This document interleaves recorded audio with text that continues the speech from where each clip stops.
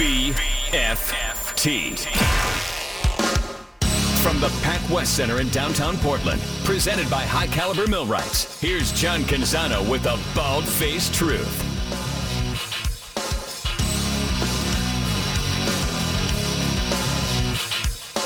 I meet a lot of listeners in the grocery store, in the gym, in an airport, on an airplane, bebopping around. I don't know. I meet you at games. I'll see you on the concourse or inside the stadium. And I always like seeing listeners of the show. But the question, it's the same recurring question. I get the same question in a lot of places. And the subject matter is different, but the question's the same. The question that I get is, what's wrong with, and then there's a blank. What's wrong with Oregon State men's basketball? What's wrong with leadership in the city of Portland as it pertains to Major League Baseball to Portland? What's wrong with the Blazers? What's wrong with the Pac-12 Conference? What's wrong with fill in any variety of athlete, coach, program? Over the years, that's the refrain that I hear over and over again. So I want to start today's show by opening the phone lines and allowing you to pepper me with those kinds of questions. What's wrong with, or what is going on with, or hey, have you any insight into fill in the blank? It's your time. It's an open line. Let's call it an open line Tuesday at 503-417-7575. I bring it up because I wrote today at johncanzano.com about what's wrong with Cal basketball. And I'm not going to go all into it, but if you haven't read it already, it really is the Rosetta Stone for the Pac-12 Conference, particularly the men's basketball programs in the conference. Those who are investing in basketball, spending money on chartered flights, spending money on coaching, spending money on meals and game day expenses and practice facilities, those who are investing are winning. I had one athletic director at a university that plays at the very top of the Pac-12 Conference in basketball say to me, hey, if you're not investing, what are you doing? Like, you have to invest. The University of Arizona and UCLA both charter all of their flights for the entire men's basketball season. Think about that. They charter every single flight. Non-conference game, conference game, doesn't matter if it's a short trip, doesn't matter if it's a long trip. That little 500-mile trip between Colorado and Salt Lake City, they charter it. They both charter it. Dave Hickey, the athletic director at Arizona, told me, hey, we charter it all. We're not flying commercial. It's a recruiting selling point, sure.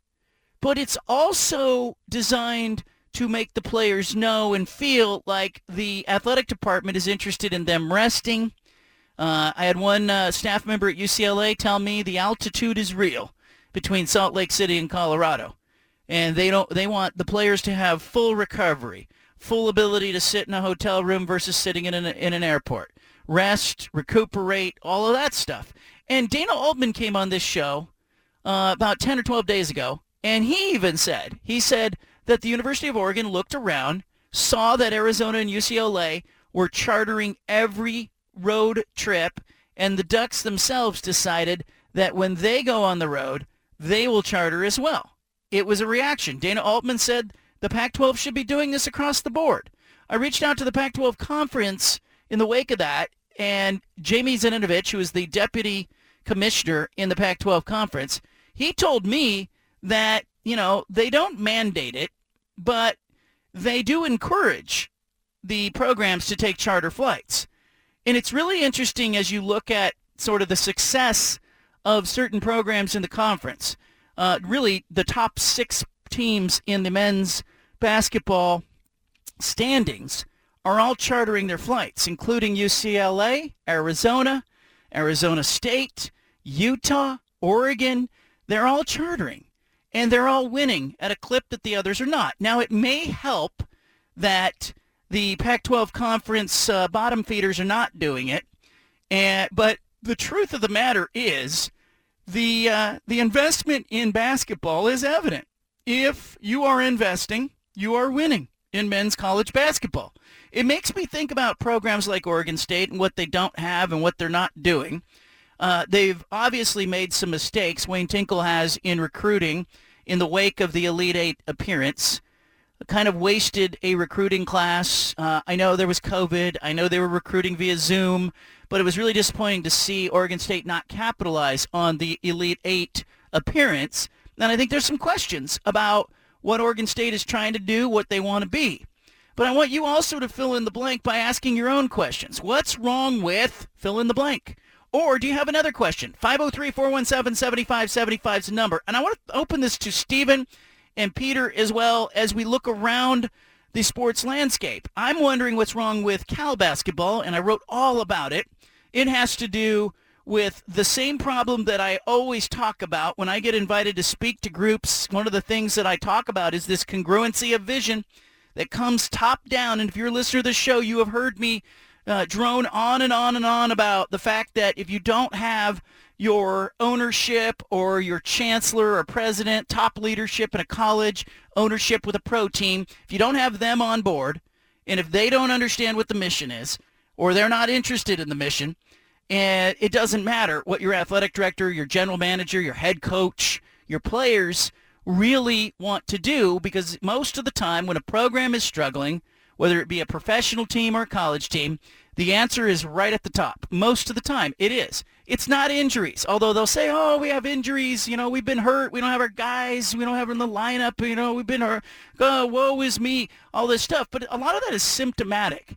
If you have depth on your team and you encounter injuries, it's not a big a deal. If you have great recruiting and great training and you're invested in your strength and conditioning and travel, you tend to have less injuries. You have less fatigue. Your team plays better. They're more consistent. In fact, you're recruiting better players. It's a trickle-down effect. So you can cry about injuries all you'd like, but we all know how that works in sports. And I thought it was really interesting because Cal's belly aching about the number of injuries that they have had this season. And I had one of the best analytics guys in basketball take a look at that for me. And I said, hey, can you quantify how many games Cal has lost to players due to injury? And he came back to me and he said, look, Cal's had a tough time. They're second in the Pac-12. They are 28th nationally when it comes to injuries. They've lost, they've lost 28 games missed by rotation players this season. That's second highest in the Pac-12. And I went, well, who was first? And they said, well, the University of Oregon. They've lost 34 games with rotation players. But the difference is that the Ducks have far more depth, better bench players, more resources, more administrative support, and they got a Hall of Fame coach on the bench. So Oregon's 8-5, and Cal is sitting there at the bottom of the Pac-12 conference going, hey, we've got bad injuries. Well, you weren't any worse off than Oregon. You're just less prepared to deal with it. So you tell me, what is wrong with Oregon State men's basketball? What is wrong with leadership in general at City Hall when it comes to trying to get Major League Baseball to Portland? What is wrong with fill in the blank? You tell me. 503-417-7575 is the number. We've got a great show today. Dave Wilcox will be joining us, the Hall of Fame, Pro Football Hall of Famer, father to Justin Wilcox, the Cal coach, and Josh Wilcox, who also played at Oregon, and brother to Johnny Wilcox, who played at Oregon and went to a Rose Bowl. Dave Wilcox will be joining us to talk about the Super Bowl. He's 80 years old now, and his kids. And what it's like, I got to ask him about Justin Herbert. What it was like to watch Justin Herbert grow up before his very eyes. The Herbert family and Justin, very close with the Wilcox family. I'll also ask him, did he give Justin any advice when the University of Oregon offered him the head football coaching job a couple of off seasons ago? What advice did he give him? And he's also helping to raise awareness and money for retired players who have been around the game, and some of which we have. It's been well documented they've struggled over the years. So we'll talk to Dave Wilcox later in the show. Sean Highkin will be joining us. He covers the Blazers and the NBA. We'll talk about the trade deadline coming up Thursday. Blazers' name has been out there, but that is a far cry from actually making a deal. Will they make a deal? Deal or no deal for the Blazers? We'll talk about that coming up. And we'll also talk about Aaron Rodgers, who's going into darkness and into hiding to figure out what he wants to do. I'm going to let you hear Aaron Rodgers talk about it, and we're going to talk about who else needs to go into hiding, who else needs some quiet time, who else needs some solitude away from their phone and the public to try to figure out, who they are, what they stand for, and whatnot. We'll talk about that in context of the NFL and Aaron Rodgers. Stephen and Peter, what's wrong with Oregon State? What's wrong with fill in the blank? You tell me. When I say that question, what is wrong with, where does your mind go? For me, right in the middle of college basketball season, so I'm going to college basketball as well. I have another team in the Pac-12 that I have a problem with, and what is wrong with Washington? You look at Seattle, that area is rich in basketball talent. You look throughout the NBA, there's numerous players in the NBA that are from University of Washington, from the Seattle area, and not only just like random guys, but top picks. Markelle Fultz, number 1 pick in the draft. Terrence Ross was a lottery pick. DeJounte Murray is a really good player. Like, they've had all these really good players, yet they've only made the NCAA tournament once in the last 10 years. So, why is that? When I was growing up and when I was in high school and college, Washington was one of the better teams in the Pac-12. They had Brandon Roy. That was the Nate Robinson era, all those guys. And it was all those homegrown Seattle guys. I really do question, it's the same thing in football. Kalen DeBoer comes in to Washington and revamps that program and gets them to 10 wins in one season after struggling for so many years. Is it just a coaching issue? Is it just something in the culture of the Washington basketball team? I'm sort of a Washington basketball fan. I've always kind of liked them ever since Brandon Roy was there. But I always wonder why can't they be better than they are? They should be great. They should be. Eddie, yeah. You even look at their team this year. Keon Brooks is a really good player. He's probably an NBA guy. He'll get a shot.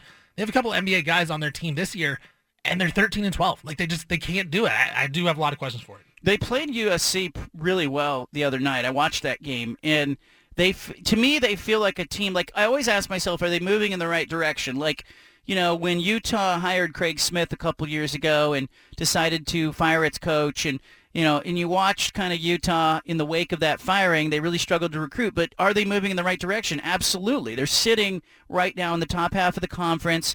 They are not good enough to win the conference. They're nowhere close to UCLA and Arizona, USC right now. But they're hanging around where Oregon is in the standings, even though Oregon's beat up. And to me, if I'm a Utah fan, and I was in Salt Lake City on Sunday, the fans inside the arena are saying, hey, are we moving in the right direction? So the question at Washington is, are they moving in the right direction? Are they making the investment? They're making some investment, but they are not committed to basketball in the way that they are committed to football. It's obvious from the spending. It's obvious from looking at, the NCAA requires all the schools to publish their revenues and their expenses. Washington is not investing in basketball at the same sort of, rate that they are investing in football. I don't expect Washington to outspend Arizona and UCLA. Though they're really going for it in basketball. They are spending like no other. But they should be around where Oregon is. UCLA and Arizona spend $13 to $14 million a year on basketball. Cal spends $7.5. That's a problem. Oregon is spending 11.9. I think Oregon would be a little higher there, but they're getting some help from, their chief booster that probably doesn't show up on the balance sheet. So I think Oregon's going for it too.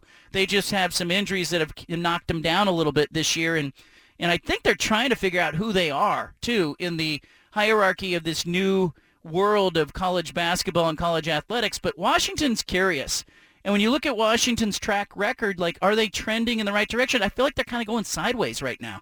So I agree with you there that it's disappointing to see what is happening. Peter Sampson, what is wrong with? Where's your mind go? Yeah, it goes actually to Oregon State basketball, and what's wrong with them is they're too young. They have 9 freshmen and 2 seniors on that team. There's a little bit of talent, but there's not enough talent, I don't think, and they need to grow together. They need to work. Now, I haven't spoken with Wayne Tinkle in a while, but I did have assistant coach Tim Shelton on my show probably 3 weeks ago, and he sort of alluded, we were talking about leadership, and he didn't outright say State, but I really got the impression that it's a challenge kind of getting these young guys on the same page, making the right play, not trying to get that highlight, not trying to, make themselves look good. And I don't mean that in a necessarily an inherently selfish way, but look, I mean, it's sort of it's the way that these young kids come out of high school, right? Mixtape culture. And I think Oregon State is just too young. I don't know if they have the right mix of guys, but even if they do, it's got to grow a little bit. And to that point, in this age of college basketball, that probably shouldn't be a problem because the transfer portal is so well out there. They should be able to go out and get some transfer guys to fill in the cracks. But they're going with a lot of freshmen, a lot of sophomores. Like Peter said, like in the game of college basketball and those high major teams, you can't do that. And with Oregon State, that's why they're struggling so much. They just have no leadership. But it shouldn't be a problem. They should be able to go out and get somebody. I'll go back 2 years for them because I think coming out of the Elite Eight, they misfired. And when Wayne Tinkle came on the show and he said that, they made some mistakes. I went out and visited them on the road late last season. He was at his wit's end with his team. They were having issues with chemistry. The players didn't like each other. The coaches didn't like the players. The players didn't like the coaches. You could tell they were done. And I don't think, Tinkle got a 5-year extension after the Elite Eight. And I think the reason he decided to go young and start over was because he has the luxury now of knowing that Oregon State can't afford to fire him. So I think he knew this last offseason, hey, I got about 2 years to turn this thing around before my seat gets hot. And so I think I saw him this college football season at Reser Stadium. We talked a little bit. He said, we're going to be better. We're going to be more fun. We're also going to be young. And I think he knew that. And so I think what Oregon State is trying to do right now is they're building for next season, and I think it's a strategy. Now, I like the hire of Eric Revenue. He brought Rev back, the former UP coach. I think it's a good hire. But Wayne Tinkle's got the rest of this season, and I think one more before his seat starts to warm to the point where Scott Barnes might have to do something. And I think he's benefited, too, let's face it, by the idea that all of the focus and the energy in Corvallis is on the football program right now and on selling seats on the west side of the Reser Stadium. So I think, he's been a beneficiary to that halo effect, but pretty quickly, if he doesn't pivot and turn around, they're a game out of last place. Pretty quickly, I think there's going to be cries for his job. But, I do think he's got another year to prove that. 503-417-7575. What's on your mind? We'll talk about Aaron Rodgers, and Dave Wilcox, Pro Football Hall of Famer, will be with us at 3:30. Back to the Bald-Faced Truth with John Canzano. Peter Sampson is up next with The Pulse from 6 to 7 on 750 The Game.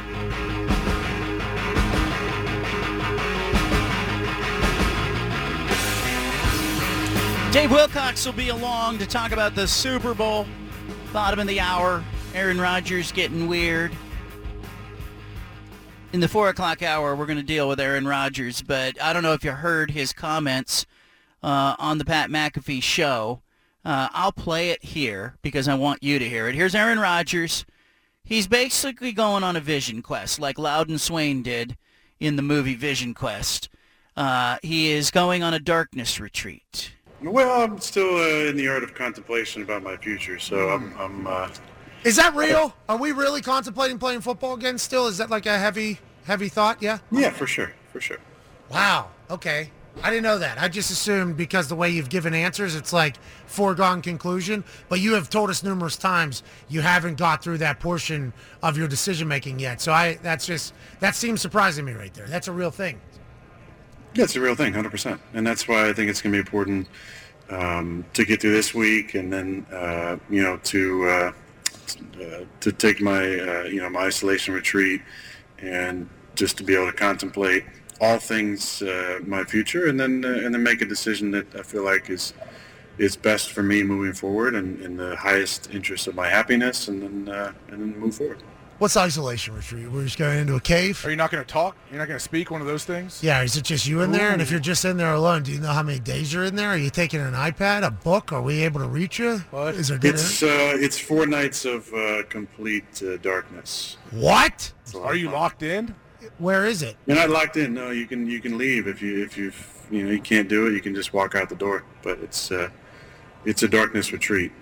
And I've had a number of friends who've done it and had some profound experiences, and it's something that's been on my radar for a few years now, and I felt like it'd be awesome to do regardless of where I was leaning after this season. So it's been on the calendar for months and months and months, and it's coming up in a couple weeks. So you walk into a room for 4 days, or is it a cave?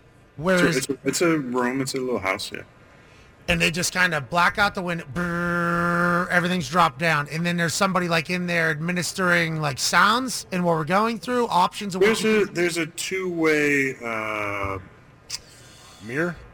No, like a little slot that they'll drop in some food for you, but it's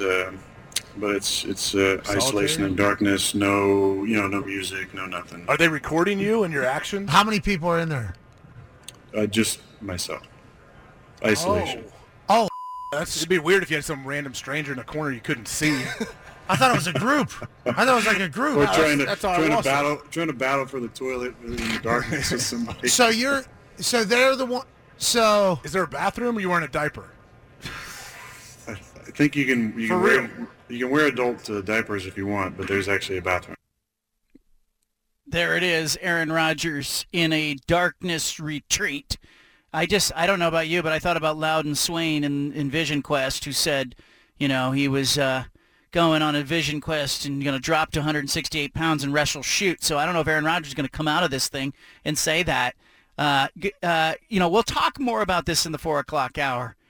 I actually think there's some value in going to a place of quiet to contemplate and, turn your phone off and get away from screens. But I don't know if you need 4 days of it. I don't know you need to be weird about it. But we'll talk all about Aaron Rodgers and the weirdness going on there.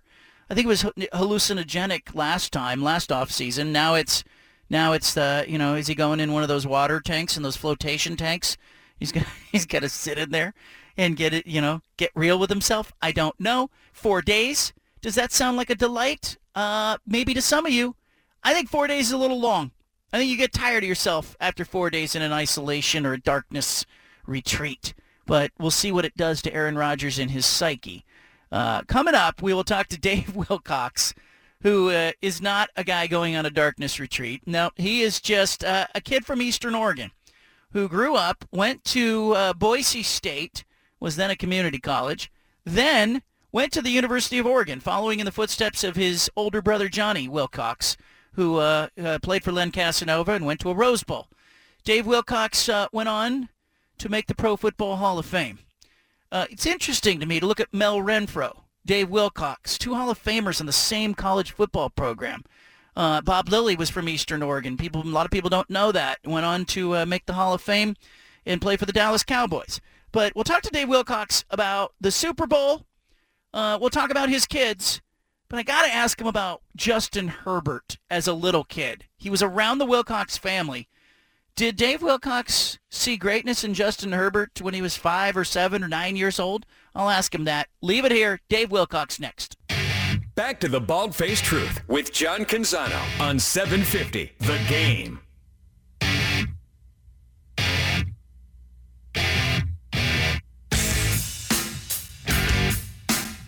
Super Bowl coming up on Sunday. Always a good time to catch up with a Pro Football Hall of Famer. And Dave Wilcox, Oregon fans will remember him from his time at Oregon. They may remember his brother, Johnny Wilcox. Of course, they remember his sons, Josh and Justin.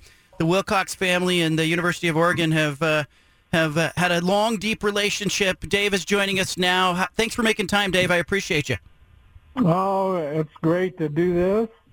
We're on vacation down in Arizona, and looking forward to get back to Junction City. I know that.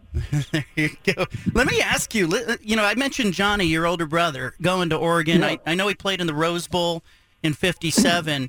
Everybody always talks about you and your sons at Oregon, but if Johnny doesn't go to Oregon, does Dave Wilcox go to Oregon, or how did that work? Well, I'll tell you what John's deal was. He graduated from high school, went to Oregon for one term, decided that wasn't what he wanted to do, and Boise Junior College had recruited him. So he went to Boise JC for, was it a year and a half or something, and then transferred back to University of Oregon. And, he loved it. And we had a guy named Lynn Casanova as our coach, and I mean, you couldn't ask for a better man. The joy of seeing kids compete and follow in your footsteps. You get Justin, you get Josh. What was that like for you and your family? Oh, actually, I thought it was fun because I used to listen to them bitch and moan and complain, and I told them I'd already been there. So, if you got a problem, don't come to me. Anyhow, no, that was wonderful, and we were lucky to be able to have that happen. I know that Josh and Justin both, had opportunities other places, and it just worked out best for them. You're doing some work with the Gridiron Greats Assistance Fund, teaming up for Pork Rind Appreciation Day. Always goes well with the Super Bowl. Why is the Gridiron Greats organization important to you? Well, there's a lot of guys that played, actually when I did, and since then and all that, have some problems that are not being taken care of the way we would like. Of course, that's probably true of everybody. But anyhow, it's a fundraising thing. And I'll tell you what, Mike Ditka is the one that kind of got this thing going.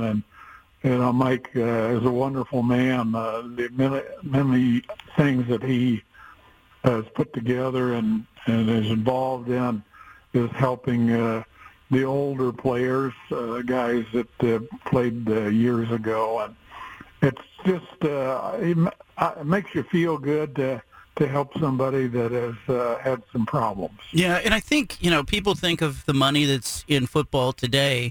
It wasn't always that way. And in your era, you were a guy who played every game. I think you only missed one game in your career due to injury. How did you stay healthy, by the way? Actually, I was a defensive back or a linebacker, and I played next to Tommy Hart, who was our defensive end, and a guy named Charlie Kruger is defensive tackle.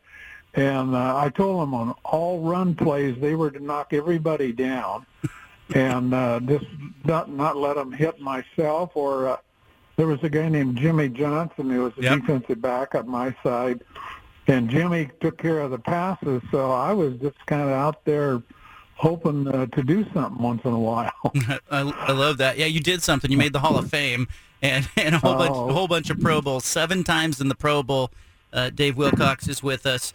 Did you, as you're playing, did you think Hall of Fame at any point, or is that something you think about long after you retired?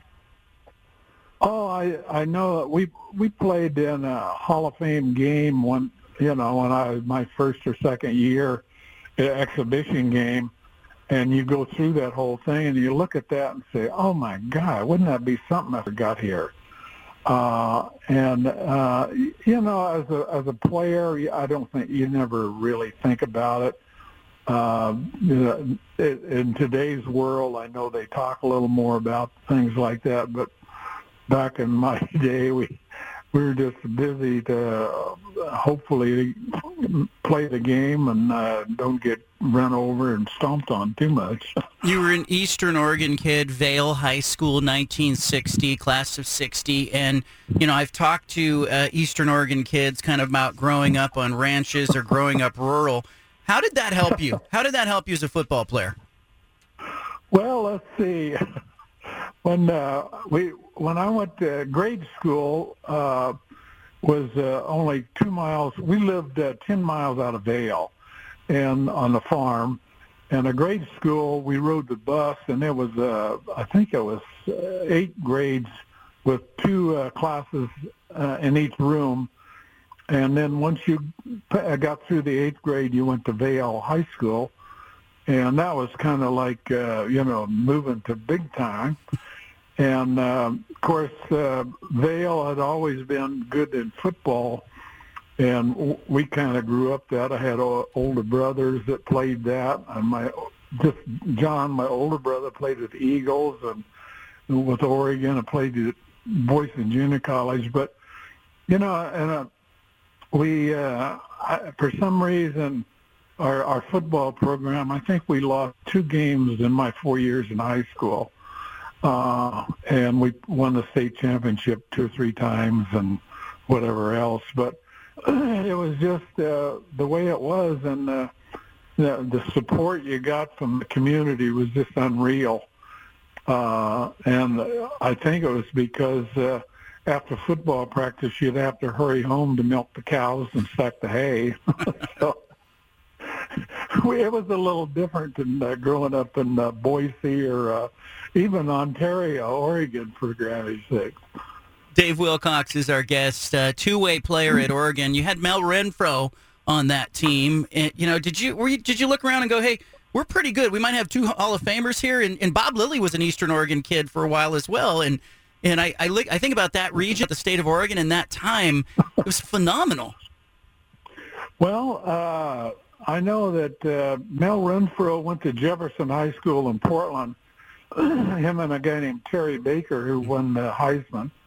And anyhow, and then Jefferson, I forget the exact records, but Jefferson High School had won like 3 or 4 years in a row without losing a game, and we were the next class behind Jefferson and Vail, and we kind of did the same thing. So we kind of followed each other, I guess.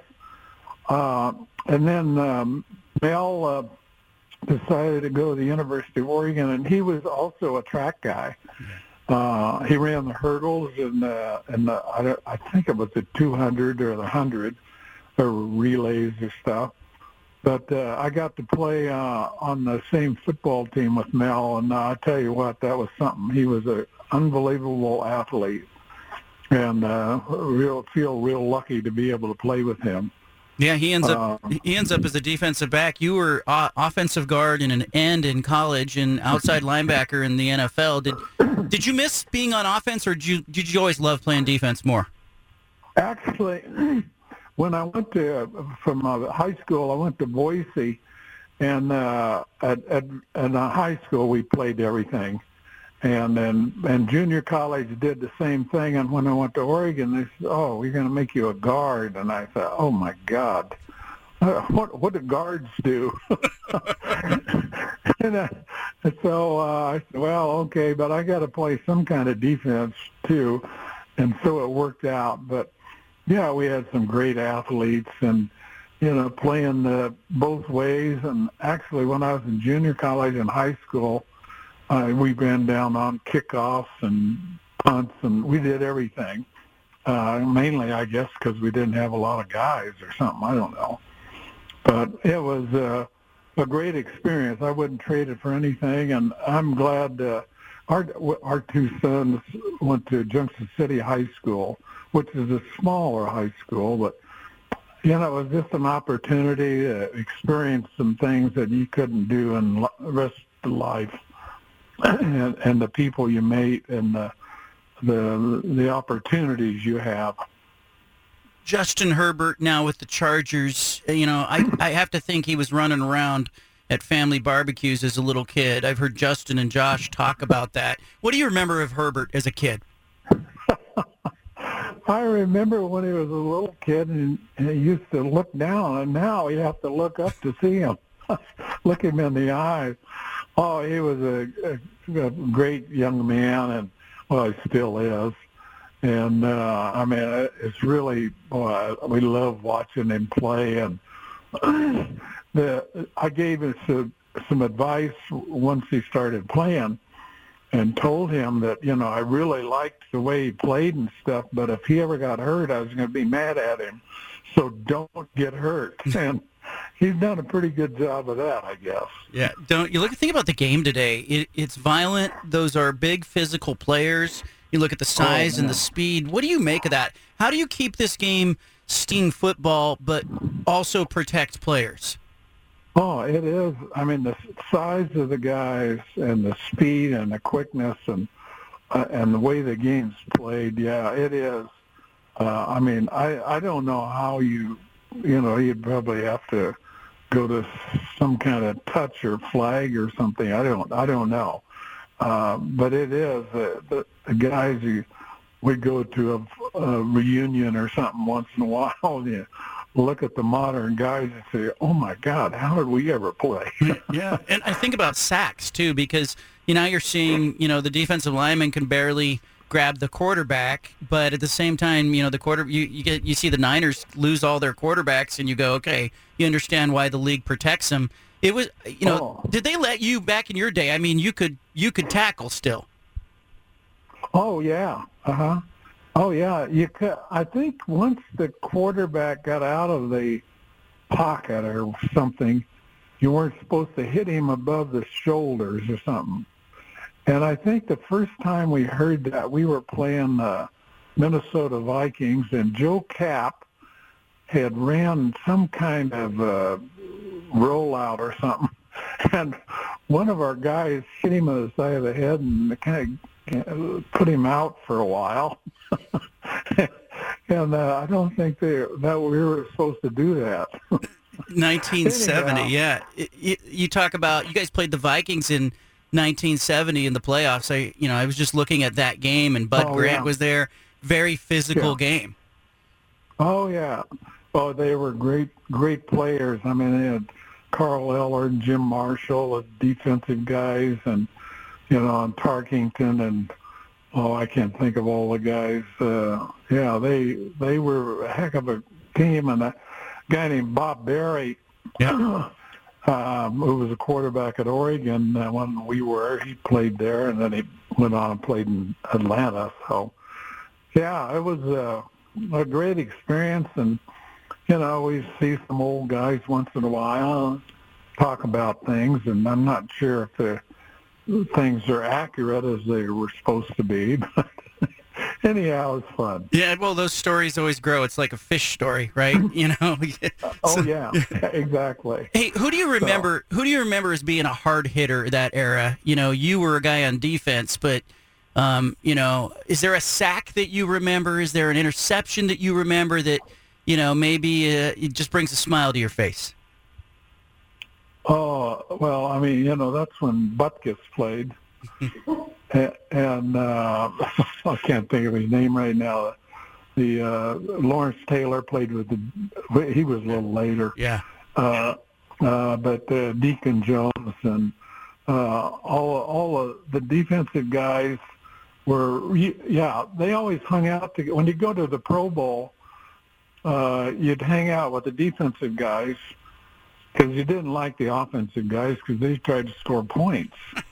And we didn't want that to happen. So anyhow, just, the players and the type of guys they were, that was the whole thing. And I remember we have guys would be late for curfew and stuff, and they would get fined money. And I remember there was a couple of guys that happened quite frequently with them. And we got to, as a player of the team, got to decide what to do with the money. And we always had pizza and beer in the locker room after the game. I love that.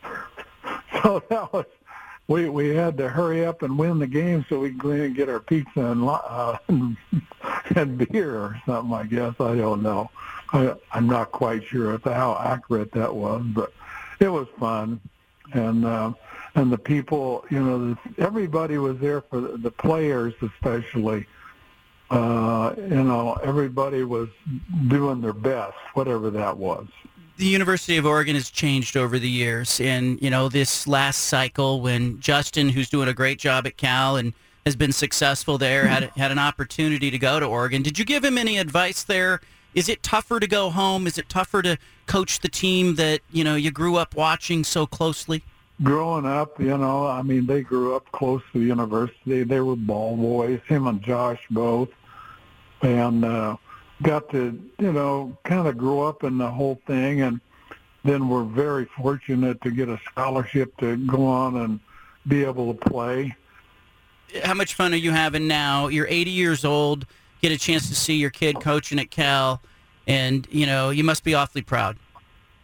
Oh, yeah. Like I said, I have a lot of opinions, but I keep them to myself because he would tell me to do something with them, I'm sure. Because it's always easier from the outside, until you get right in the middle of the huddle. You're going, well, why don't they do this? Why didn't the guy run over there? Why didn't he tackle him? I don't know. Anyhow, that's kind of the way it is. Who do you like in the Super Bowl? Oh, gosh. You have a pick? Team that wins? Yeah, you got to pick. Chiefs, Eagles, who do you like? I kind of like the Eagles because my brother John played there for 1 year, and I gotta kind of say, well, I hope they win so you can remember when you played. Of course, that's a lot of years ago, but anyhow, I don't know. Dave Wilcox, our guest. Go to gridirongreats.org if you would like to learn more about the Gridiron Greats Assistant Fund. Dave, I appreciate you. Congrats on everything that you have accomplished, and we will talk to you down the road. All right. Talk to you later. Talk to you soon. There he is. Former University of Oregon great, Pro Football Hall of Famer, Dave Wilcox. I want you to leave it here. Our big splash is coming up. It's the one thing that you need to know today. You've got the home of the truth. Back to the Bald-Faced Truth with John Canzano on 750 The Game. Hope you enjoyed that interview with Dave Wilcox as much as I did. Love catching up with him. We've had him on the show over the years. Coming up in the 4 o'clock hour, we'll play some Punch It audio. Anna will pop by. We have the 5 at 5, obviously, in the 5 o'clock hour. We'll talk some Trailblazers and trade deadline with Sean Highkin at 5:15. Want you here for that. Every day, right here in this segment, though, we give you the big splash. This is the one thing you absolutely need to know today. Look at it. Where? Down there. The Big Splash. The LIV Golf League is preparing to start its second season. They'll start in Mexico later this month. Remember, it's financed by Saudi Arabia's Public Investment Fund. According to federal court documents, though, a story out today, LIV Golf generated virtually no revenue in 2022. The attorneys for LIV Golf are arguing that they spent $784 million in promoting and, associating themselves with golfers, but really didn't make any money. The ultimate aim, I think, of the LIV Golf Tour really isn't to make money. It's to connect itself, the Saudi Sovereign Wealth Fund, with professional sports. We call it the sportification of things. Well, LIV Golf is wrapped up with the PGA Tour in a lawsuit, but on Monday, that's today, PGA Tour's attorneys were talking in court, and the LIV attorneys indicated that, hey, they spent $784 million in the first season.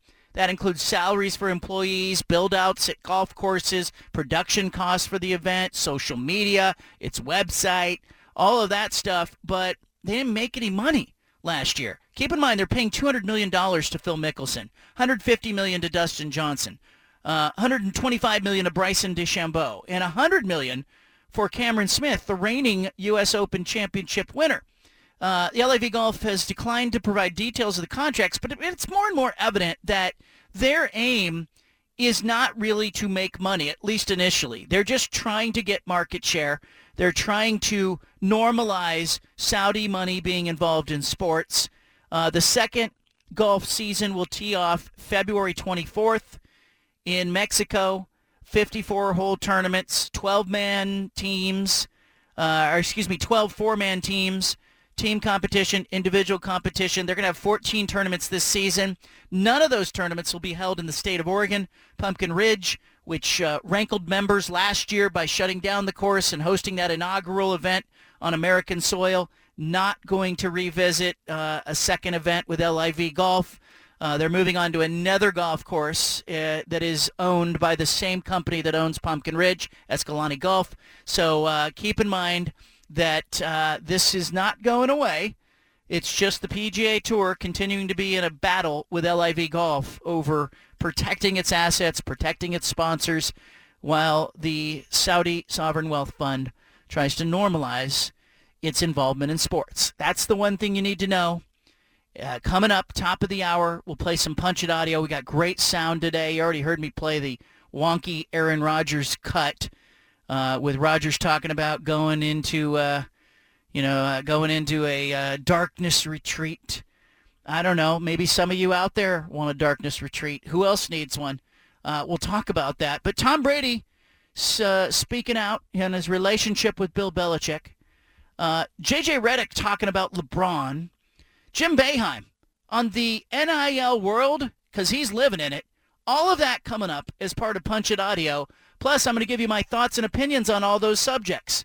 All of that still ahead as we are here on a great Tuesday, giving you the Bald Face Truth Radio Show. And if I haven't said it lately, I appreciate that you're out there, that you're listening. Saw a whole bunch of you on our remote broadcast at Spirit Mountain last week. And I said, it's nice to see people, because sometimes you get a little isolated in the studio. I love when you call in. I love when you fist bump me and say hello. So keep doing that. All right, 4 o'clock hours ahead. We got so much to talk about, and I'm fired up for it. Leave it right here. BFFT. From the Pac West Center in downtown Portland, presented by High Caliber Millwrights, here's John Canzano with the Bald-Faced Truth.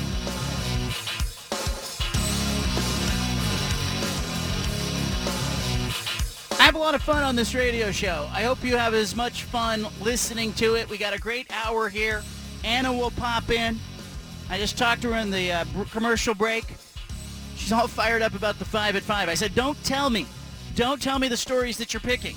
Because she was like, oh, have you seen or can you believe? And I'm like, no, I don't want to hear it. I want to hear it live.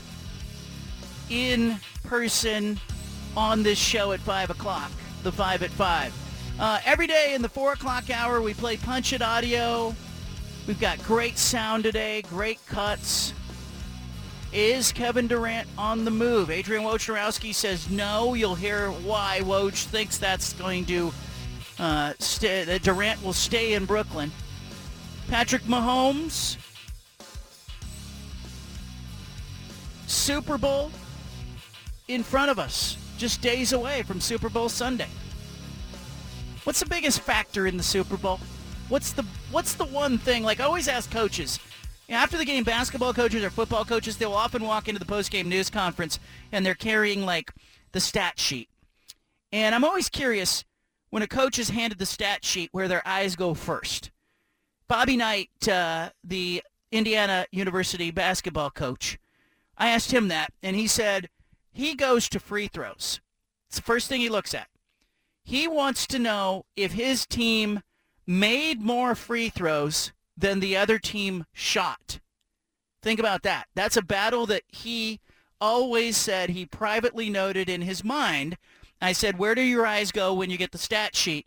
He says, I go to free throws because I want to see, if his team shot 18 free throws and made 15, and the other team only shot 14 free throws, that's a win because the other team cannot match you in that category. So he's always looking at that. Do we get to the line and make our shots versus are we putting them on the line? And some of that has to do with officiating. But that's what Knight said. Jerry Tarkanian was different. His eyes went to turnovers. He wanted to know, did the other team turn the ball over more than we did?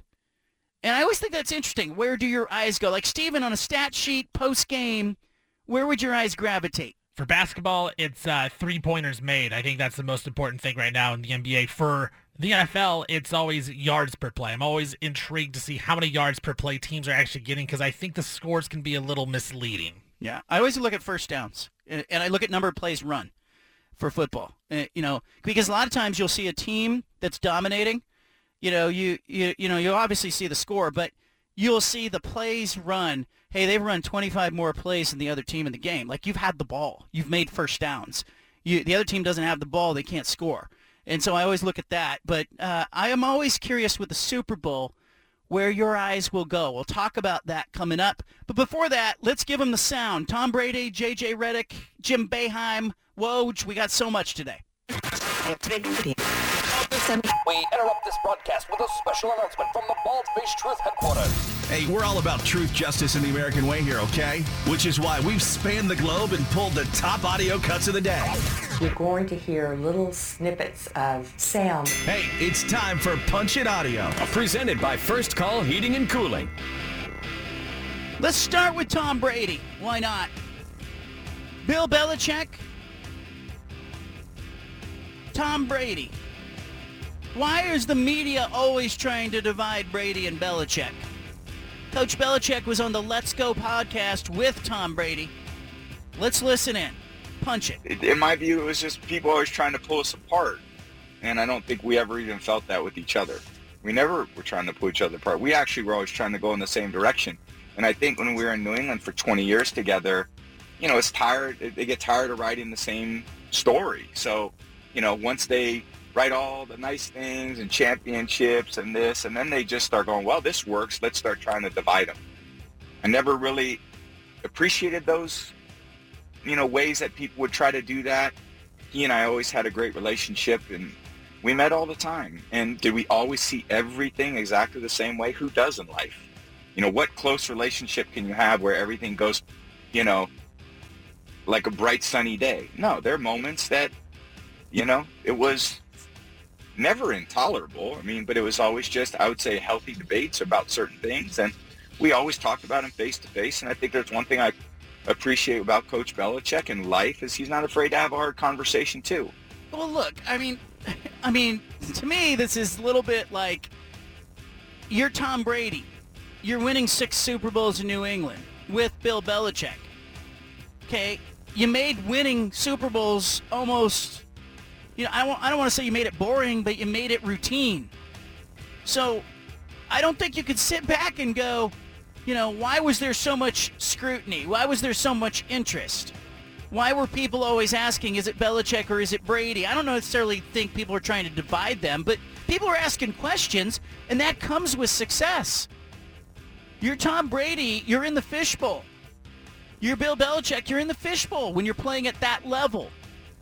I think it's interesting to hear him talk about the fact that, wasn't always rosy. Of course, I don't think anybody expects any relationship, any friendship, any employee, coach, pupil, any relationship at all with your significant other to not have moments where you're not on the same page. It's unrealistic.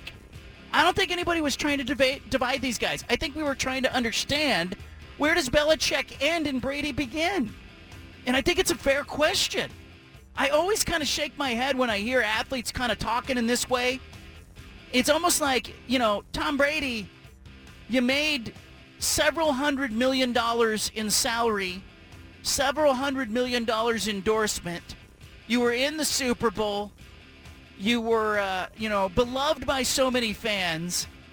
Is it okay if some people ask some questions about, some hard questions even about what was going on at that time? And I think, frankly, when you see a player of Brady's caliber, and I like Brady, with a coach of Belichick's caliber, and I like Belichick, you kind of wonder, how did that work? Why did it work? Because so often we see high-profile players not get along with their coaches, including Michael Jordan, who came into the league and didn't really win until Phil Jackson got in charge in Chicago. Well, why?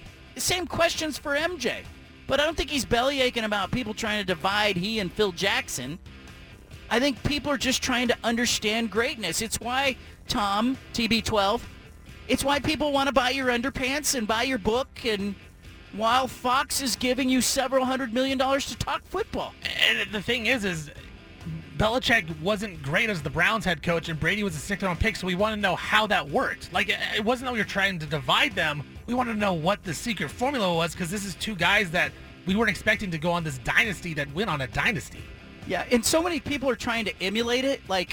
It comes up every year in the offseason in football. The Houston Texans hire DeMeco Ryans. Why? Not just because he played for the Texans, but because he was with the 49ers and they had a lot of success. So let's get some of that success. We're going to hire that guy. It happens every hiring cycle. It's why, Arizona State wanted Kenny Dillingham from Oregon. They were like, he knows what Oregon's doing. Bring him in here. We think he could be successful. it's evident all the time. Like, everything in sports is a sociology experiment. We're all trying to figure out why it works or why it doesn't work or what went wrong, or will Kyrie Irving be able to exist in Dallas in a way that he didn't exist in Brooklyn? And, what's the chemistry? What's the fit? And you're right about Belichick. He got fired, Cleveland. The Jets didn't want him. He eventually got out of there, and he found great success alongside Brady. And the question we always had in the wake of those Super Bowls, hell, we were on air for most of them. The question was always, is it Belichick or Brady? And the answer is it's both. And it's the same in Tampa. Brady was lucky in Tampa to go to a situation where Bruce Arians, a veteran coach, understood that Brady was the piece that could put them over the top. I mean, I just think it's a wonderful experiment to observe, especially for franchises that are struggling, trying to figure out, how do we do that? So Brady, come on, it's not people trying to divide you. People trying to understand you. JJ Redick talking about LeBron, how great he is. JJ says it's not just about LeBron staying healthy and playing for a long time. He thinks LeBron's really good. Punch it. LeBron James, we can talk about his longevity, and that's part of the reason he's breaking this record. He's got the 5th highest career scoring average all time in the NBA. Jordan is first, 30.1. Wilt just behind him, 30.07. The next 3, Elgin Baylor, Kevin Durant, LeBron James. LeBron is 0.06 points behind Kevin Durant and 0.14 points behind Elgin Baylor. So he's essentially one of the 3 greatest all-time scorers by scoring average. By scoring average. Yep. It's not just a longevity thing. Yeah, and he's right. You have to have both those things, though, to become the all-time greatest scoring, champion in any league. It's interesting. I was looking at the number of points that he has totaled with the Lakers. 19% of his career point total has been scored with the Lakers. Here's a question, just a quick answer from Peter and Steven, and maybe think about this yourself if you're listening. What uniform is LeBron James going to be in, so to speak, when he goes into the Basketball Hall of Fame? Is he wearing Miami? Is he wearing Cleveland? Is he wearing a Lakers uniform? Yeah, I think he'll be wearing a Cavaliers uniform. He's from Ohio. He's played for him twice. I think Cleveland. I think it's got to be Cleveland. Getting the championship was very important to him in Cleveland. I think it's got to be the Cavs. I hope so. That would be right, especially with 19% of his point total only with the Lakers, but 21% with the Miami Heat and 60% with Cleveland. It just depends on what team Bronny's on. That's what team he'll go in as. It hurt, though. I think it hurt Blazer fans when Clyde Drexler went with a Rockets theme. Do you think Clyde was wrong to do that? Yes. I mean, he could do whatever he wants. I guess technically there is no right or wrong, but he was wrong. Absolutely. I mean, but we're so much about championship culture, and he got his championship there. So yeah, I'm with you, Peter. He can do whatever he wants. He's probably wrong though. Yeah, I think though he was speaking to hometown, Vice Slamma Jamma, probably some of that in play with Clyde, and I think it's part of why he's not, he doesn't ingratiate himself to people in Portland. Jim Boeheim, Syracuse coach, is pissed off. He's mad at Wake Forest. He's mad at Pitt. He's mad at Miami. He thinks they're buying players. Guess what? They are. Here's Boeheim. Punch it. Well, I think it's the portal and the NIL have had huge impacts. You're able to get players right away through the transfer portal. I think all the NILs that I know of, are legal and within the rules completely, 100%. And it's, the way college basketball is going. I was just talking about that as I was walking from my press conference, after the press conference, to my locker room. And, that was, it's changed college basketball. You can turn around a team overnight, or you can retain players. And all that is part of the landscape of college basketball. Look, this is a guy who is a hero in the eyes of Syracuse fans. He has paved the way. He's been in one place for 47 years. He needs no introduction. 20 trips to the Sweet 16, 5 Final Fours, national championship in 2003. I was there. Carmelo Anthony, Syracuse. It's interesting to kind of watch this guy age, and a lot of coaches. He's 78 now. You know, you might remember earlier in the season he walked out of that news conference with a student reporter asking him, why can't your team win on the road? He's frustrated. The game is changing on him at age 78. Think about, the questions your parents have asked you in the last couple of years. If you were lucky enough to have your parents around or grandparents. The world is shifting. They're trying to figure out wireless printers, and streaming services. And Jim Boeheim's going, hey, I used to get beat by people who would pay players under the table. Now, as far as I know, this is all legal, but they're buying players everywhere. It's got to be awfully confusing and tough for him. And we're watching coaches like David Shaw at Stanford, Mike Krzyzewski at Duke, who are just going, David Shaw could have coached longer. College athletics lost something when David Shaw decided to hang it up. But I get why. It's the same reason that Jim Boeheim's having a issue with, the effect of name, image, likeness. He's mad at Wake Forest, Pitt, and Miami in particular because he didn't used to have to deal with them. Now he does. The Brooklyn Nets, are they trading Kevin Durant or not? I said yesterday, I didn't necessarily think Durant would be on the move. Is it possible that Brooklyn's just going to rebuild around him? Are they posturing for the trade deadline now? Adrian Wojnarowski, ESPN, punch it. As teams canvass Brooklyn, and I think there's been no shortage of calls to the Nets about whether they would have interest in engaging on Kevin Durant, that they've been told so far, we have no intention of trading Durant. I think Durant has been told that by the organization, but listen, they went through this together last summer when Kevin Durant had questions, issues, concerns about the Nets' ability to put together a championship contender. Kevin Durant can't be happy.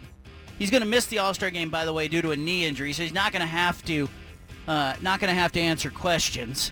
But he's not happy in the wake of this. He can't be. The Nets are not better.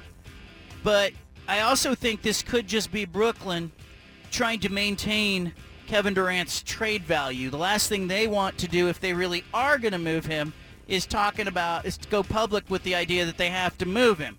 Doesn't make any sense. I still think, he's a different player than Kyrie Irving. You've got him under contract for now. I still think if Brooklyn's serious about winning, they have to consider first the option of Kevin Durant being part of their roster. But let's see what happens between now and Thursday's trade deadline. Brady Quinn talking about the Super Bowl. Chiefs playing against the Eagles. He says it reminds him of the Buccaneers against the Chiefs in the Super Bowl. Here's Brady Quinn. Punch it. You know what this game feels like? This game feels similar to, and I know the dynamics are different on offense for the Chiefs, where their offensive line was banged up when they faced Tampa. But you saw Patrick Mahomes running around for his life. And the Chiefs are much improved on their offensive line in this matchup. But Mahomes is still hampered with the ankle. I don't know how close he'll be to 100%. He moved around pretty well despite that in the AFC Championship game. But that's my concern, is you've got a group, a defensive front, that I don't think you can't give too much help to one side or another. And I think they match up pretty well, too, in the secondary. So that affords Jonathan Gannon the opportunity to either get pressure with 4 or bring pressure from time to time. And that's where, if Mahomes isn't as mobile, he could be getting a lot of hits on him with that front. I just think they're that dominant the way they play this year. Yeah, they certainly gave the Niners some trouble, obviously knocking Brock Purdy out of the game. And it was the Eagles' front 7, and in particular their pass rush, that was problematic. But I think Patrick Mahomes, with the extra rest, I'd be curious to see how that ankle is doing. Of course, they're not going to be talking about it. It will be a big story in this Super Bowl. I talked about looking at the box score, that maybe the bigger indicator for this game is going to be just Patrick Mahomes in pregame warmups. Is he moving around? Does he look mobile? Does the ankle look okay? Again, high ankle sprain. He looked good enough in the win over the Bengals. does the extra week, the week off that he's getting this weekend, does it give Patrick Mahomes enough to get him healthy enough to be a problem in this game? That may be the biggest factor when it comes to the Super Bowl. Mahomes' ability to evade, particularly Philadelphia's pass rush. Because that's where he kills people. He gets out of the pocket and he runs for 20 yards after you've broken down the offensive line. Or he escapes and he launches himself sideways and throws the ball 40 yards downfield. That's Patrick Mahomes. That's his game. Anna's popping into the studio next. You got the BFT Statewide. I want you to leave it right here. Back to the Bald-Faced Truth with John Canzano on 750 The Game.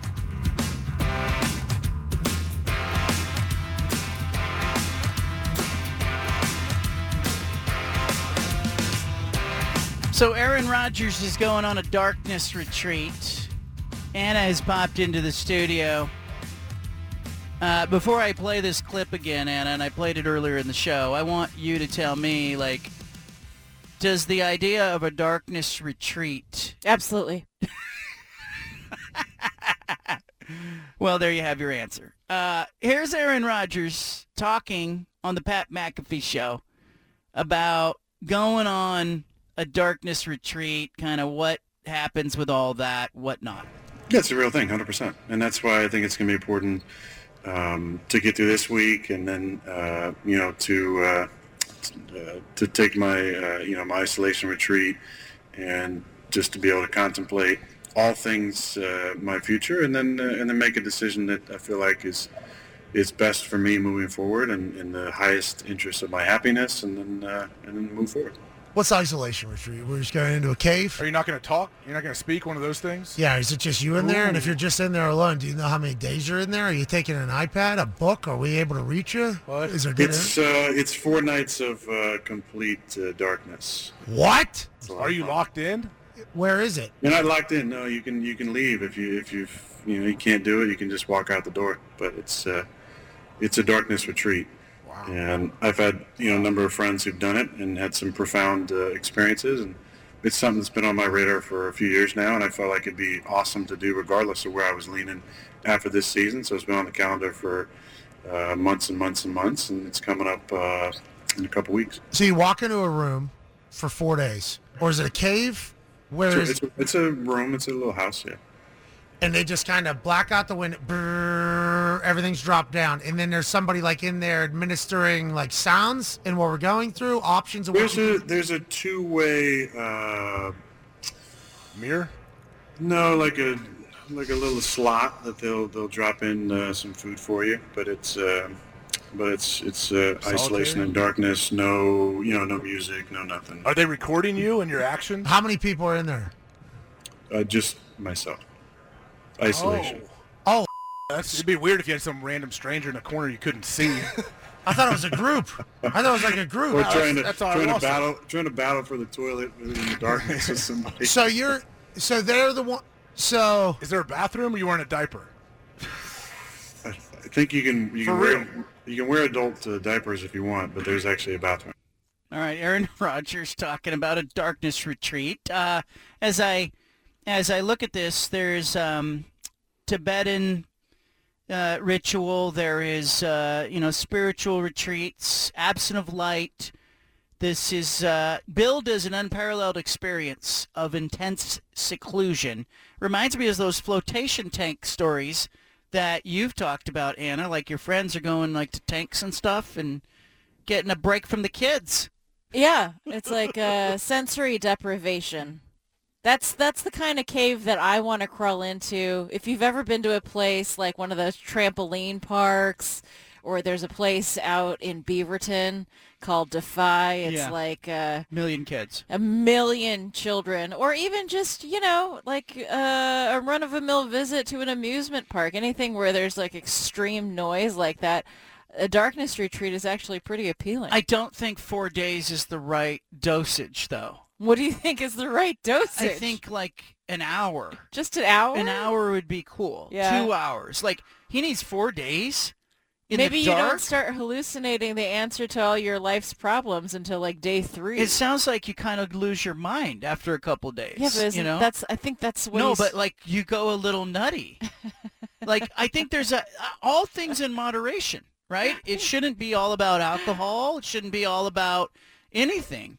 Like, you know, you got to have balance in your life. And Aaron Rodgers is going like, hey, I'm tired of being this weird guy that's everywhere. Now I'm going to be alone with myself. Let's see how much he likes himself when he gets in isolation.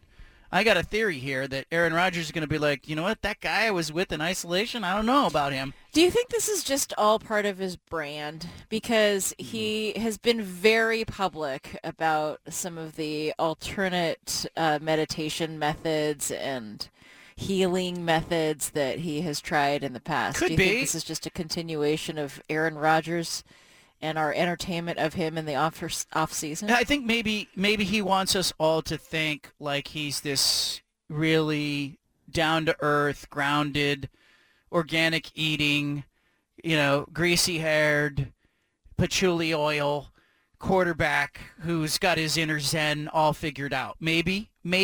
But is he benefiting financially from that? No. Is he like, is this good for, it's different. Like Tom Brady had kind of the, you know, cryogenics feel to me, you know, like he's got his TB program and all that and, you know, anti-aging. That's Tom Brady, you know? Yeah. Aaron Rodgers is trying to be like, you know, hippie-ish, you know, I'm in a VW bus going into isolation, you know, grooving out. Yeah. You know, where's Woodstock? I missed it. Yeah. But it's the antithesis of everything that you would imagine in the traditional NFL quarterback, which is what makes it relatively interesting, and is why we're sitting here talking about it. Why, by the way, you can do a 7-day Edge of the Wilderness dark retreat right here in Oregon.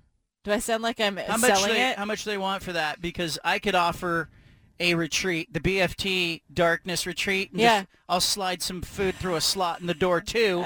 We'll convert this studio. It's a nice size studio. We'll just take the lights out. For the bargain price of $1,350, you know, a shy deposit of $675, you can have a 7-day Edge of the Wilderness Darkness Retreat in Ashland, Oregon.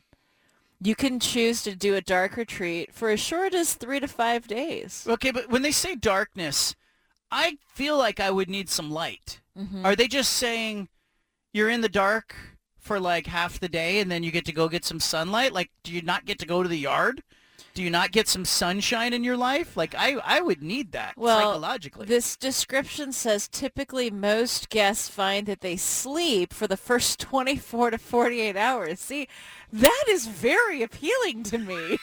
I have no problem with that. Yeah. As the days unfold, you need less and less sleep, and most eventually find that they don't sleep at all or are only sleeping 1 to 2 hours a night. Altered states of consciousness can naturally begin to rise as early as the 5th day. No. See? That's So 4, he's not doing it. He's not even getting there. He's not even scratching his inner darkness. Yeah, I'm looking at this website too. I'm on the same one Anna is. This is some stuff right here. All right, look, I get like the flotation tanks that have like salt water. You go in, you float around for a while, they put on some, you know, cool music, you get away from everything, you come out refreshed and relaxed. I can understand the appeal to that. I can understand wanting to put your devices away, no screens. I don't think that I would do very well with a darkness retreat, though. I think my maximum time that I could do a darkness retreat is about 10 hours. Okay. I would sleep for about 6 or 7, and then I would be bored. And I'd be like, this is ridiculous, you know. I have a darkness retreat every night when I go to sleep. I wake up refreshed. So I'm reading some of the testimonials, and this one guy said that you find you view your mind, like your brain opens up and you think about things that you had completely forgotten about because your eyes are like tranced on phones and everything we think about. So like it actually opens up your brain. I get that. I think that anybody who has gone like, you know, we were on vacation and I got away from my laptop and my phone, and you start to slow down and you start to think like, are the things that I have been focused on the most important things. Yeah. That's cool. Do that, but do it in moderation. Why do you have to be in pitch black and imagine immersed? doing that at like an exponential level? It doesn't appeal to me. The description says different neurochemical reactions occur from various glands and hormones being suppressed or stimulated from the light deprivation. I'm so thinking you about can have heightened sensory sensitivities, visions, lucid dreaming, and profound and insightful experiences. You know what happens? You end up like Gollum in The Hobbit. Precious. You end up crawling around on the ground, you know? It's too much. Why knock it until you've tried it? I'm not doing it. I have zero interest in going into a scenario like that. Anna, you would be up for it? How many days? I'm now intrigued by it. Initially, when I read about this with Aaron Rodgers, I was like, oh, this is so wacky. And the more I read about it, the more I'm like, oh, this sounds kind of How many days? How many days could I do? Yeah, before you'd go, okay, I want out. I have myself at about 3 days. 3 days? It sounds like you just want a long nap. That's really what you want. Yeah. Yeah, that's what she's saying. Doesn't every mom just want a long nap? Like it's about the kids. Yeah. The kids are going to listen to this podcast of this show one day and be like, Mom, really? Oh, they know I love them. How many days could you go, Stephen, in darkness like that? 0 days. It would be minutes, I think, maybe an hour. Like I think I would go crazy. I would absolutely hate it. Unless I fell asleep. Like if I fell asleep, I'd be okay. But like if I'm just sitting there in a dark room, my brain would go wild. Why do we have to do this? That's my question. Like, isn't it enough? Could Aaron Rodgers just put his phone away and stop going on radio shows and just relax? He's free to go do this. Like, why do you need to be locked into a facility where they go, He's not locked. He can loot. He can walk but out he's at in any a room. time. He's in a room. Yeah. You know, this is what, like, I think sometimes weird attracts weird. Yeah. I think when he started talking about doing the cleanse and talking about, you know, all of his viewpoints on the world, these people found him and went, all right, we got a scenario for you. How about this? Well, he did just speak at an astrological seminar yesterday, just yesterday. Yeah. So maybe this was something suggested. I don't think this is his brand. I think he's kind of groovy. This is just who he is. I think he's groovy. The dark retreat ends at sunrise. After your last day, they ring a bell at sunrise so that you know it's time to bring your retreat to a Writing close. these things down. For Integration from the dark can be a really delicate process. Can we do the radio show from the dark room? That's what I'm saying. The BFT, Darkness Retreat, remote broadcast. Think how clearly you would think on our betting for the Pac-12. Yeah, we would just be locked in, but we would also be completely out of touch with what's happening in the world. You know what we should do is when Aaron Rodgers goes into this thing, the rest of the world should play a prank on him. When he comes out, we say the NFL has been canceled. Huge lawsuit from players over player safety. The entire league is shut down. That's it. Mm-hmm. And everybody just insists it's over. Joke's on him. And see how long Aaron Rodgers. Hey, while you were in there, your entire livelihood went away. I don't know. Peter, how long could you last in this immersive experience? Oh, man, longer than any of you guys. I basically try to live my life in silence in the dark as it is. In fact, I've known Stephen Vaughn, a year now. You've never seen me ever turn the lights on in either of these rooms one time. It is literally dark every time Peter's in the studio. Exactly. So he's a bit of a vampire. Little bit. So, silence, putting the phone away, no music, no TV. I mean, I enjoy music. I like that, but I can do without it. I often sit in the dark, in the quiet by myself. So especially if I'm trying to prove a point, like if I'm trying to show you, John, that I can do this for a week, absolutely. Like I've often, like, people will say they go to dinner and the first person to look at their phone has to pay for the bill. Like, I kind of wonder who could last longer without their phone, Yeah. Anna, you got that phone in your hand all the time. Uh-huh. You got it in your hand right now. Yeah. Who on this show? Because I'm booking us a darkness retreat. And I'm not going. I'll drop you off, or in fact, I will create a darkness retreat for you. For free. For free. In our backyard. Free. It doesn't have to be in the backyard. No, we'll put you in the studio. Put a little cot in there. I'll slide some food through the door. It'll be pitch black. When you start mumbling to yourself, I'll know it's time to open the door. It's ridiculous, this whole thing.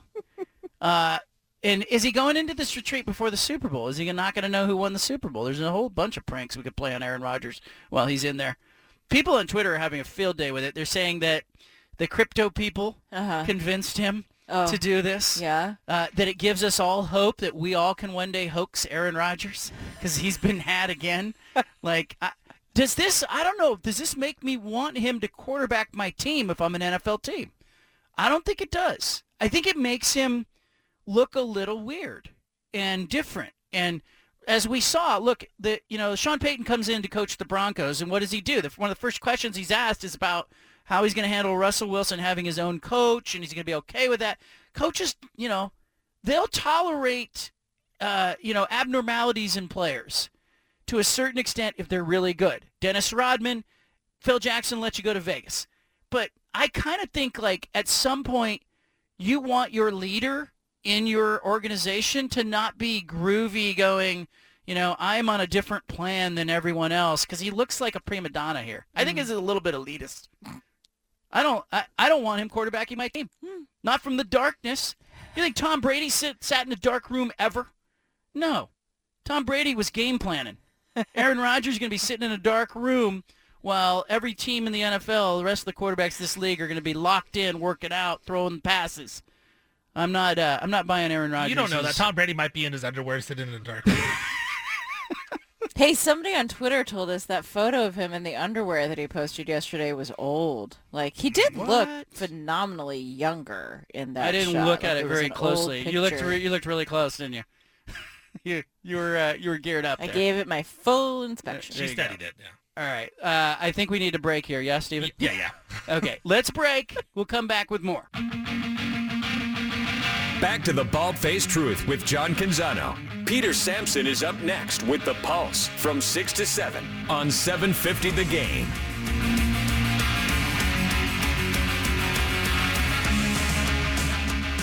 Anna, you're getting a lot of credit, cred from listeners who are impressed of your sports knowledge is growing. Oh. Yep, that's happening. I'm teachable? You're coachable. Moving on, though, we're a week away from Valentine's Day, so maybe you can help out the male listeners who are listening.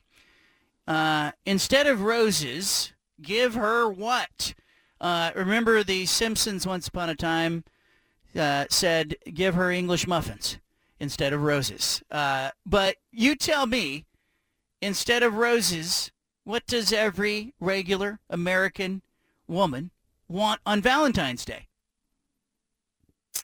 Am I supposed to answer that question? Yeah, you're supposed to be uniquely qualified to answer this question, being that you are the only regular American woman listening or speaking on the show. I don't know about regular. Look, I think anything is good. Do something. Something is better than nothing. It depends on the woman. But you get bonus points for doing something that is sentimental. I think a lot of people fall into the trap of, well, let me spend a lot of money, and that may not always be the way to somebody's heart. I don't think you can ever fully go wrong if you're at least making an effort to do something that is meaningful in terms of homemade, a callback to a memory that you shared, a card or a letter that you actually take some time to write, more than 5 minutes of scribbling in the bathroom before it's handed to you kind of thing.